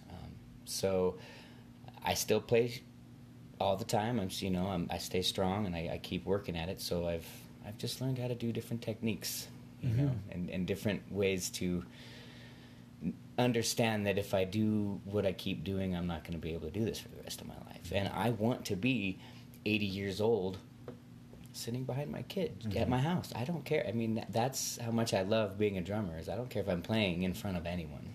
I just want to play, Yeah. And if I can't physically do that, that's like, football player, Paralyzed. yeah, and he won't be able to play. That's a devastating thought, for somebody who's worked that hard to do that. Yeah, and that's something that I deal with too with my sports psychology part of my practice, is helping people overcome a lot of the injuries and the depression, the mental break and the loss of identity that comes with injuries when your passion is stripped away from you. And that's got to be tough. And because it happened to me, Yeah. in my own athletic career, and I didn't have someone like myself to guide me through it. I had to find my own way. How did you? And you had to find your own way too. I did. How did you find your way through those depressing times? Post injury, post surgery. When things are hurting and you're like, I don't know if I'm going to get back to this. Yeah, there were times throughout my years that I didn't play the drums. I think the longest I went was maybe 2 years. Same for me in jiu-jitsu. Yeah, I had to heal. And it was tough, but I knew that I was a drummer. That's who I am. So, I always looked at dude from Def Leppard. I mean, if he can play with one arm, I can still do this. I have all of my limbs. And so it helped seeing other people's downfalls or pitfalls that they've overcome to accomplish what they were doing.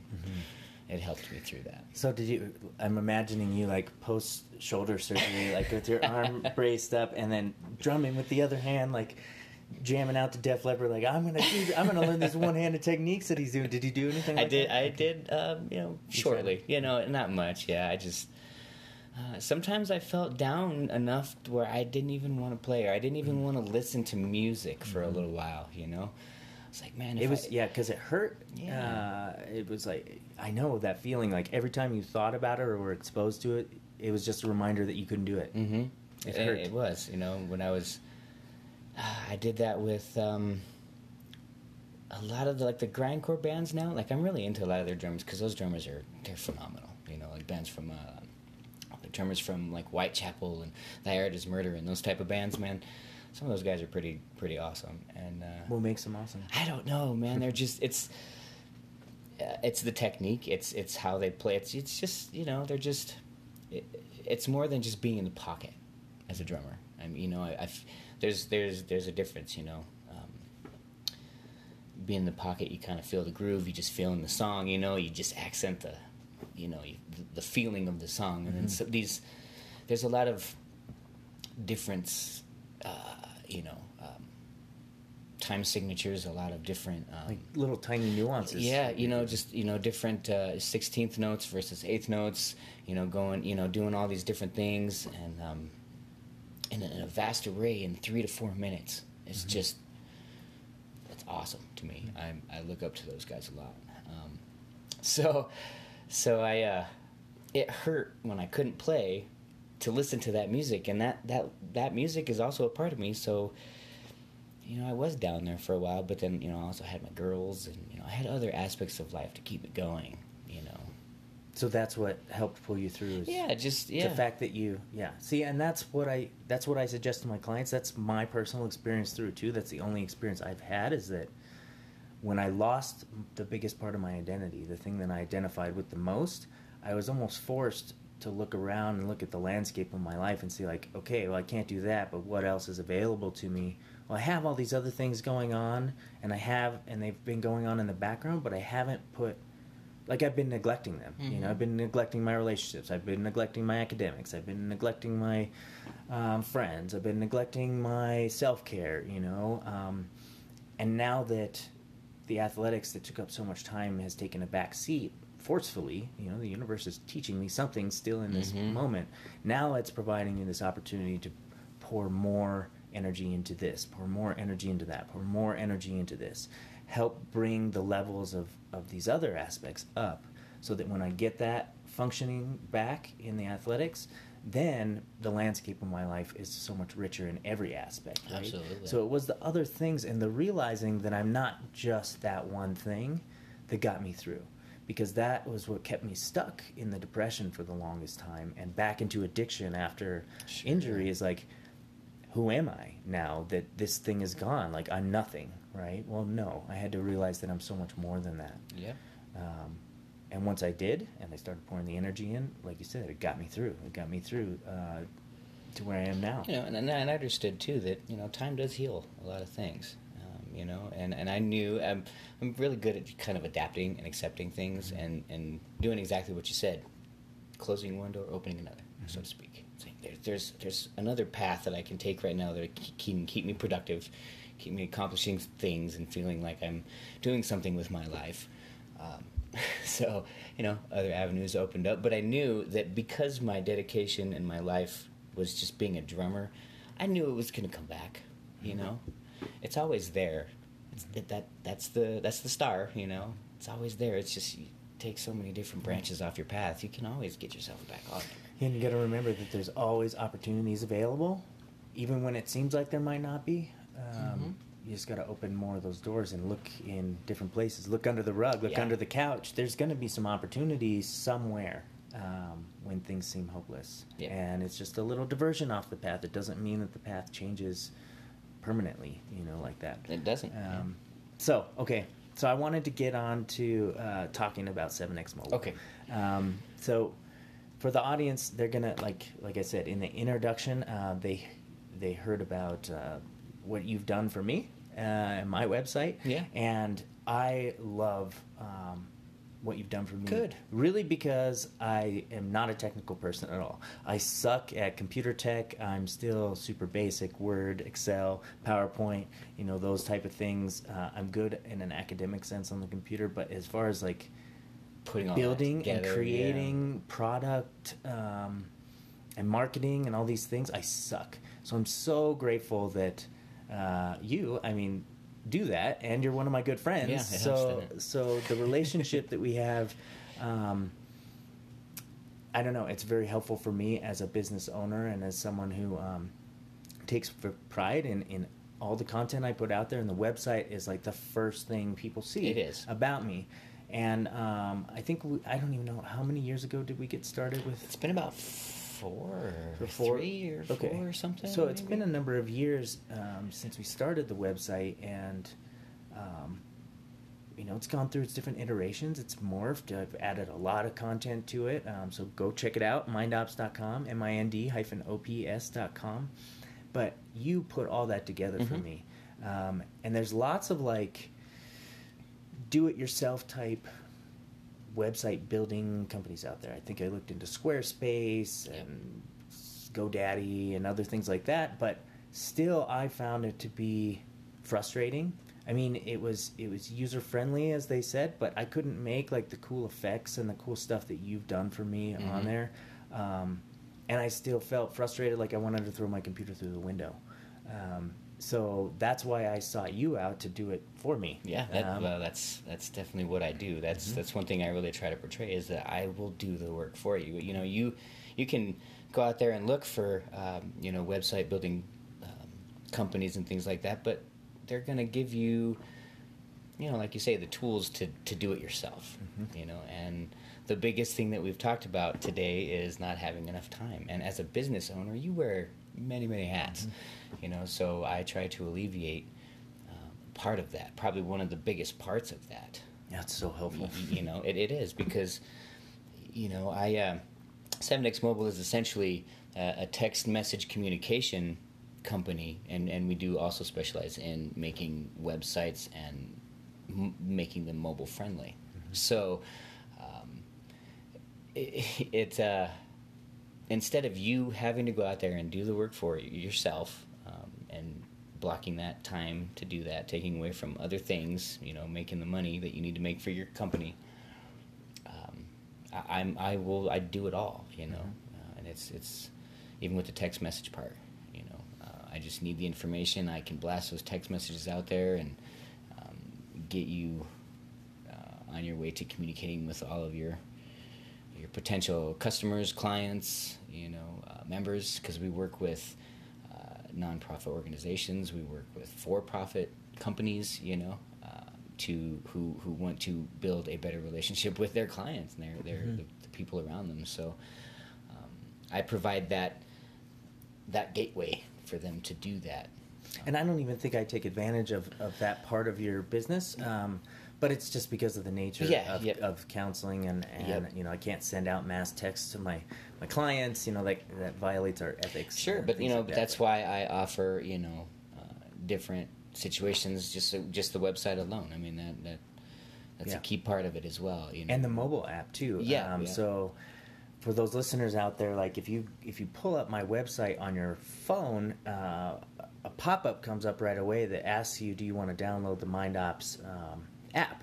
And you can, and you download, my cool little icon right onto your phone, and then just at a touch of a button, you'll be directed straight to my website, which has, YouTube videos on it. It has the podcast episodes on it. It has all sorts of ways that you can schedule sessions with me and communicate through email or leave comments or testimonials or whatever. It's really cool and really interactive, but really easy, really simple. It is. And I like that you have all these branches of what you're doing.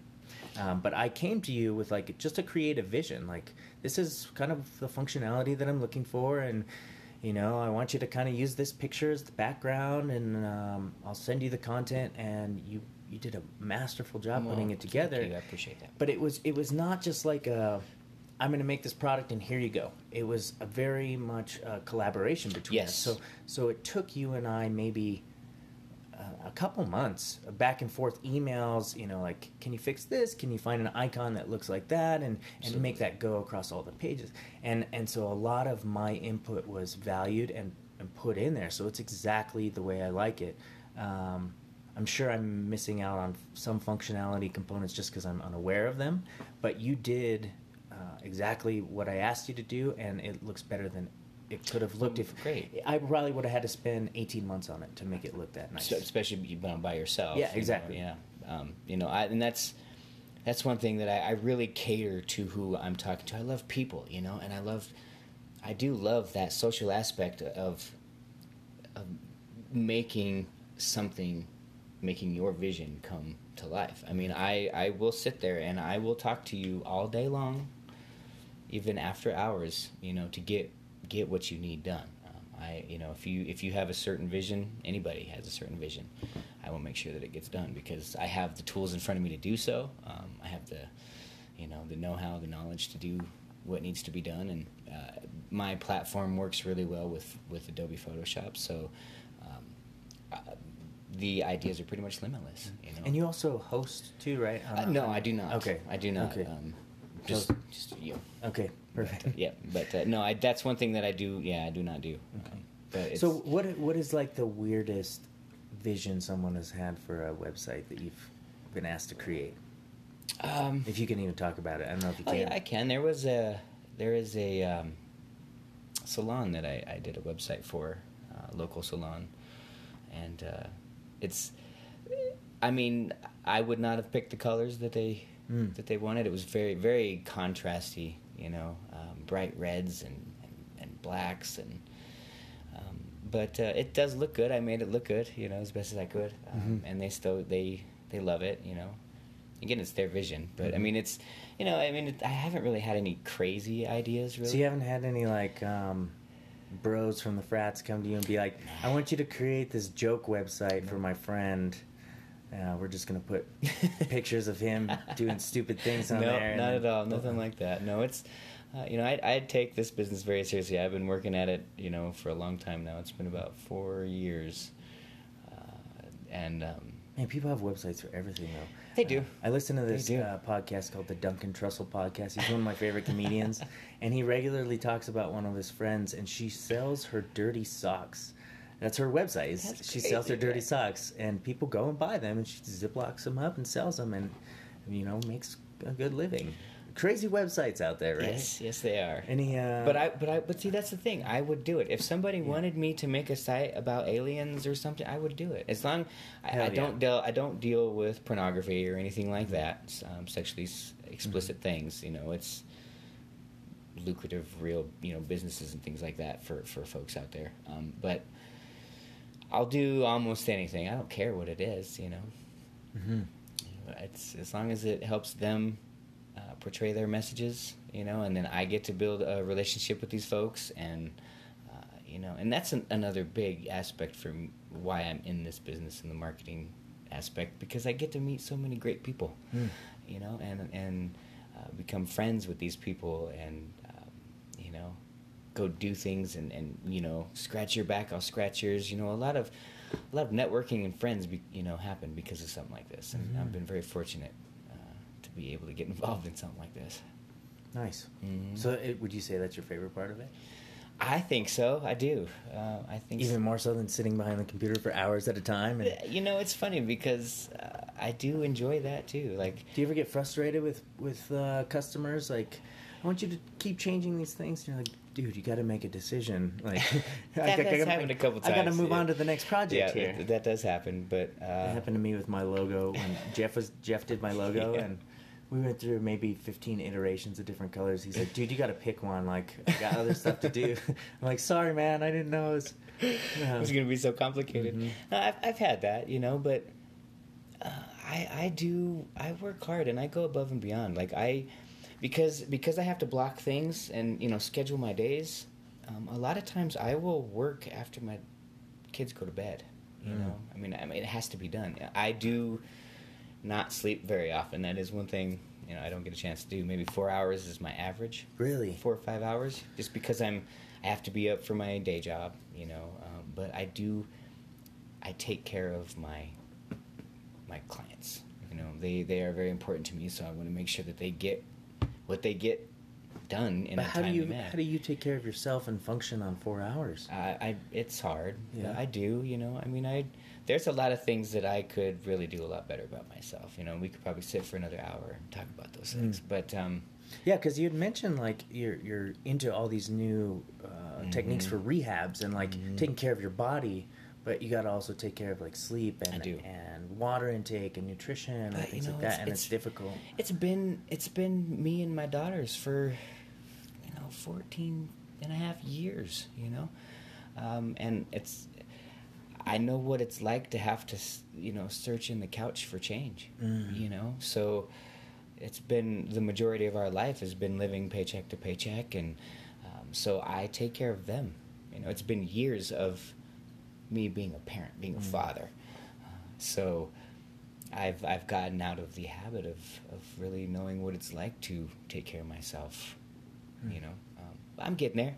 That's another reason why I'm still on these searches and all of these things. But do you feel like by taking care of your kids, you're also taking care of yourself in a lot of ways too? I do, man. Because like as long as they're set, then you at least feel good about that. I do, and I feel like I'm doing the best I can. I've got great girls, man. They're turning out to be wonderful women. Yeah, so I want to talk about fatherhood because Callie and I are going to hope to have a few little ones here in a couple years, and we're just going to start the journey. That's going to be wonderful, too. Yeah, but you guys are, how old are your daughters again? 16 and 14. Yeah, man. Interesting ages for teenage girls. We have our moments. Yeah. But since I've been a solid rock in their life, all their life, and so we do have kind of an unspoken bond, even though we have our trials and tribulations. There's a lot of things about teenage girls I do not understand. Sure. Never will. No. It's like one of those big questions that you can keep asking and keep searching, but you're never... It's good because as soon as you find an answer, it's going to change the next day. Yes, it does. But regardless of all of those things, man, being a father has been the best thing.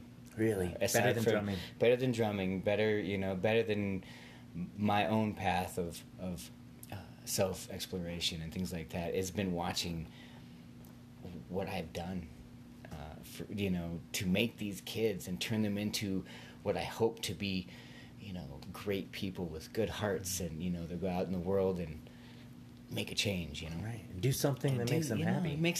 Well, and you also said, they've been getting straight A's and stuff, like so for years. This is nothing new, and it's a wonderful thing. So how do you do that as a parent? Because I know there's a lot of parents that listen to this too, and they pick up a little advice here and there. But how do you, as a single father, like instill that kind of value importance on academics and studying and reading and what's really important in life, like we were talking about, not electronics and tablets and YouTube and all these things? Like, how do you do that as a parent? You know what I did? I did a lot by example, just from modeling. From an early on, time in their lives. I tried. Of course, I failed in many aspects, but as a parent, you do. But I did. I tried to teach them through examples and showing them and being there to help them through their homework and their, those kinds of things. And even if when I was working night jobs, I would stop what I was doing if they had to call me about their homework. I was able to have a job where I said, okay, I'm going to sit down and we'll go over this algebra, at 11 o'clock at night, But I also compromised a lot with them. And I think that helped because I gave them freedoms to make their own choices, but I only gave them a certain amount of choices. So was it based on, like, age or based on maturity? Or, like, when do you start slow, like at 8 or 9 years old when they're starting to explore their independence and you're like, okay, I'm going to let you choose your dinner tonight? Well, it was... And then a little more independence as they get older? I would say early on, I read a lot, and did stuff like that and tried to do a lot of techniques that a lot of other resources were telling me to do. Read to them. Of course, and do all those things and do what you're supposed to do as a exposure to music. But I think a lot of it did have to do with maturity levels, and understanding that you can't keep your kids in a bubble. You just can't. Even though our world is in a crazy time right now, you still have to give them, that ability to make those small choices even early on, so I think that helped develop them into their own independent person, but yet just being there as a nurturing person also showed them that you could be nurtured. And I was always positive, well, not always, but I did the best I could to be reinforced, in a positive manner. So I think being able to say, okay, either you're gonna do the dishes or you're gonna vacuum, something like that, giving them the choices, but also doing the work with them. Leading by example. I did. And like I will clean up the kitchen if you do this and you do this and stuff. So it wasn't just like, Just do as I do, not as I say, and I'm gonna walk the walk too. Yeah, I'm gonna lead by example. I'm gonna show you. I get my hands dirty also. Yeah, I see so many parents too, like you said, like trying to control their kids and put them in a bubble and trying to, their intentions are good. I hear from the parents, I want to keep them safe. There's so much terrible things out there, and they're right, There are. But you're also stifling this natural inner drive to explore. We, like you said, we all have this drive to want to explore who we are, who our friends are, what are these things, called sex and drugs and music and art, and it's the world we live in. And we have this natural biological drive to explore, and if parents sort of stifle that, the kids are going to want to do it anyway, and they're going to rebel. And they're going to do it in negative ways. Exactly. That's what I did, but not because my mom stifled. My mom was very supportive of what I did, almost a little too supportive sometimes. Again, moderation. Right. If you're too far on one side, right. But. And so yeah, it's interesting how that kind of unfolds with kids. And their voice is just as important as anybody else's. Even when they're just starting to talk and form those ideas in their head, they want to be able to communicate that. And so I always got down to their level, Listen. And I did, and I heard what they had to say, and I took what they had to say into account, even though I ultimately had the final say, because I do want to look out for their best interest. But their best interest is not going to be my best interest, and that, a lot of people I don't think realize that. So they do try to stifle them. And if you don't let your kids go out there and experience life and do those things, they will rebel, and they will. That's the truth. And then I think I realized that a long time ago. I don't want my kids to rebel, and that's why I had open communication from early on. I mean, my oldest is 16 now, and when she started talking about boys at 14, I listened to her, and I talked to her about it. And right, you didn't restrict her from these things. I didn't, exactly. You said, you're going to explore this anyway, let's have an educated discussion about this. Let's do it together, and the same with drugs and parties and things like that. And I believe because I talked to them about that early on, and they were exposed not to the party itself, but the idea that it's around, it happens, it's gonna happen. I think that helped them know that they can count on me if those things do occur and something happens. They can call me and say, hey man, I'm in a situation I need to get out of, I'll be there for them, to do that, because they know what to expect. If you hide all that stuff from them and they go out in the world at 18 years old, who knows what's going to happen, right? Because they don't know. So not only is there this potential for rebellion by stifling, but there's also this potential, which I think is even scarier in my opinion, because rebellion is sort of it's a form of adaptation, right? So things aren't going the way I want them. I'm going to rebel against the way things are going to make things work for me. So it's an adaptation to make yourself happier in life, right? Sure. But there's this other side too that I see where parents will stifle kids to the point where the kids have no agency over their own decisions, no life skills, right? Because the parents are doing their laundry, cooking all their meals, all these things. Then they go to college, and now all of a sudden, dorms are feeding them, but then they're out on their own, and they're like, I don't know how to cook. I don't know how to do my laundry. I don't know how to pay my bills. I don't know how to do all these things. And because the parents have been doing everything for them, they don't adapt well in society. They don't, and the parents then just did a disservice to the kid by holding them back so much and not giving them those experiences and making their own mistakes. Like, now they're on their own and they have no life experience to base it off of. Yeah, they have no and so a lot of times those kids fail, or they suicide rates are going up, right? All of these things, the school shootings, all of these things. It's so unfortunate, but we can only do what we can do, for those that are close to us, right? Locally. We can't change the world, if and for me as a father to know that I have done my best to raise successful, happy people that are doing what they want to do, and because they do, both of them have. What do they do? What are their passions? Man, Carly, my oldest, she wants to be a surgeon. What kind? Does she have an idea? Well, yes and no. She kind of goes back and forth from like accident reconstructive surgeries to either just regular cosmetic surgery. I mean, or it's all of it, trauma, any of it. She's very interested in that. Awesome. So she's making, her plan, and she's working towards it. She was just in New Jersey for. At 16. For a month, hanging out with my family. I've got a lot of family out there, but she was out there just, kind of experiencing that. I wanted her to go experience that before she just up and made that choice to go live in New York City. I wanted her to go see what it was like for a little while, and and since I had family there that I trust more than anything, I had no worries whatsoever about her safety.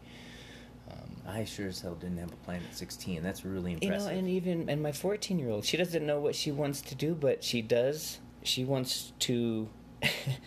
She wants to own every business in New York. Like, she's got these. Wow. She's. I bet she can do it too. She's already taking finance classes at 14. At 14 years old. She wants to be like someone who buys and sells Fortune 500 companies. Yeah, and she told me she wants to buy every hospital that Carly works at, so that she owns. She has control over her sister. Yes, that's hilarious. But they have so many different wonderful personalities and traits that they could go anywhere, and I think it was because I gave them a little bit longer of a leash, but I still had my eyes on them, and I still was there to say, okay, you're falling, but here, let's take a different route. If you still want to go here, but this door here is closing, let's try another one.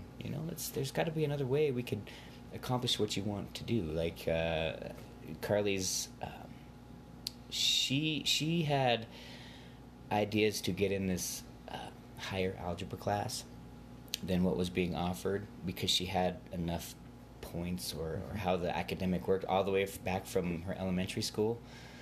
To graduate early, but because her certain math scores at this elementary school were too low, it kind of halted her plan for a second. Because it didn't come to fruition, the class she wanted to take, because she wasn't allowed to. So she's like, well, it's kind of a bummer, but we sat down and we tried to figure out another plan of attack, and that's what she's working for now. She's like, well, I'm not going to stop my goal because of this little setback, but I think it was because I was leading by example, essentially. And I think that's because they see you go through setbacks too. Oh yeah. And they see how you come through setbacks. And they see, does Dad go to alcohol and drugs and things like that, or does Dad go towards like positive self-reflection and positive statements and getting back up and doing something else? And they learn more from what they see of you than what you tell them. Yeah, and I agree with that. I did take some classes throughout the years, just parenting classes, and I actually did learn a lot. I took a lot of that stuff to heart, and it really does make a difference. A lot of people go in there because they're forced to and what have you, but if you really sit down and you listen to what those people have to say, generally speaking, there's a lot of truth to it. There's always a gem of knowledge. There is somewhere. Like we were talking about outside, like everybody is your teacher. Everybody has something to teach you. Even if it's one thing. Yeah, even if it's one thing. Yeah. So I again, that's what I just try to do for them. And then they don't go out partying, and if they want to go hang out with a group of people, you know, I'm okay with it because I've already met the people. I know who they are. You know, all these things. So that's I'm hoping that I've done a good job. I'm pretty sure you have. I hope so. So what's it gonna be like for you, you know, in 4 years when they're both out of the house? I don't know. It's tough, you know. I mean, it was tough for Carly to be gone for this 1 month, you know, already as it is. But I've accepted it, and I know that that's what they have to do. So I'm just phone call away. You know, try to keep that mentality. Sure, but I mean, like, what are you gonna do with yourself? Oh, I don't know, man. Because you said like the whole last 16 years has been paycheck to paycheck, but it has been about them. It has been about, I need to do whatever I can to make them happy, to provide for them. And then when they're 18, you know, you raise two brilliant girls who have straight A's, and I'm sure when they're 18 and they move out and go to college, they're going to figure out how to support themselves pretty quickly. I hope so. You know, yeah. And now you're going to be left What with, do I do? Yeah. Yeah, like what do you do with your time? What do you do with your money? What do you do with yourself, you know? Do you have any dreams, any visions, any ideas for what you... Man. Anything like you've always wanted to do but never had the time to do it? Travel, of course. Travel. Where? Everywhere. Everywhere. Being such a history person, Mm-hmm. I want to go see the history of our world. You know? Where would you start? Probably Scotland, to be honest. Scotland? That's for some reason I would love to just see the Highlands and gorgeous area out there. It's man. beautiful. And the history, the human history. Oh, that would be amazing. Mm-hmm. But that's what I would probably do. Is get a passport and go. Go to Europe. Go do something. Nice. Yeah. You know, being music and being on the road, I like being on the road. Yeah, I was kind of built for it, you know. So with music, you know, drums. So it's one thing if you're like a guitarist, right? You can strap your guitar on your back and hitchhike across the country. With drums, you can't strap your drum kit to your back and go but anywhere. I got pencils and spoons. Yeah, I was gonna and say, trees, that's and true. you know, I got everything. Just use your environment. Yeah, just find whatever you got. So I was gonna say, like, if you're traveling around the world, and you're not only checking out the history of the human species, but maybe incorporating like checking out the history of music across cultures and going and trying out different drums from different cultures along your travels. Like, for me, like these days, every time I travel outside of the state, I always bring a jiu-jitsu gi, because everywhere I go, no matter what country, no matter what state, there's always jiu-jitsu there. So I'll just drop into whatever gym and learn something from them, and then I become friends, and then they show me about their culture, and it just opens up doors that way. So I think music can be something like that too, because it's like a universal language that bonds us. You know? It is. Brings us together. It is. See, laughter, love, and music, those three things bring people together. And competition. Competition, yes it does. Yes it does. But people that don't speak the same language, you know, you put those four components together, man, you can get along with somebody. You don't even have to speak the language. You don't have to, no. If you see somebody, you know, headbanging to something the same time you are, you know, that's a bond right there, you know. Yeah, I listen to so many bands that don't even sing in English. But just so good, yeah. man. Yeah, I know it. I know it. Music is a wonderful thing. So we covered a lot of topics today. We did. But we did. If you had any like parting words of wisdom, just something that you've learned through life that you kind of like carry with you in your pocket every day that you could share with the audience, and maybe it has a ripple effect, maybe it doesn't, but what would something like that be? Because we are part of this collective consciousness, right? And you are just as valuable as I am, and what you had to say is just as valuable as me. And what I think I would say, man, is that you control your destiny. You know, don't let anyone deter you from wanting to reach that star, because they are obtainable. You know, dreams are just goals that you have to work towards getting. You know,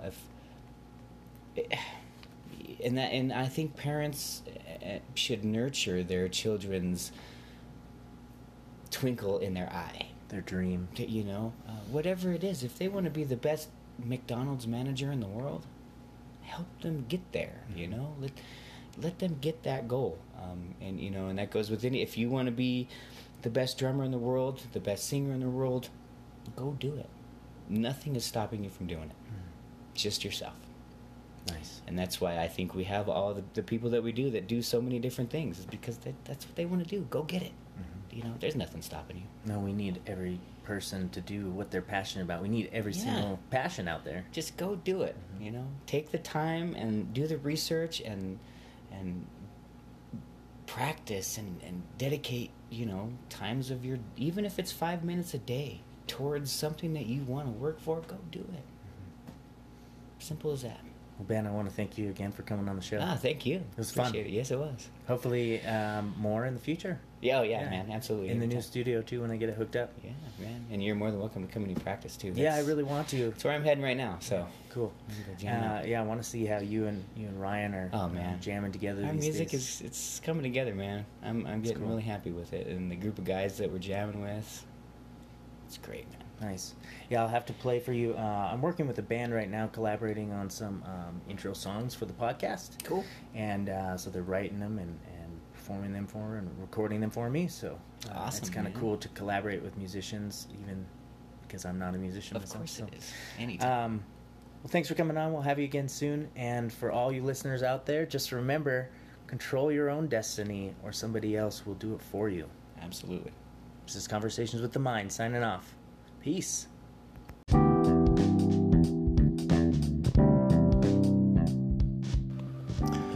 What an amazing show that was. Thank you guys so much for listening. If you go to the YouTube page, you'll see that this episode does not have video segment. I was in the middle of my move.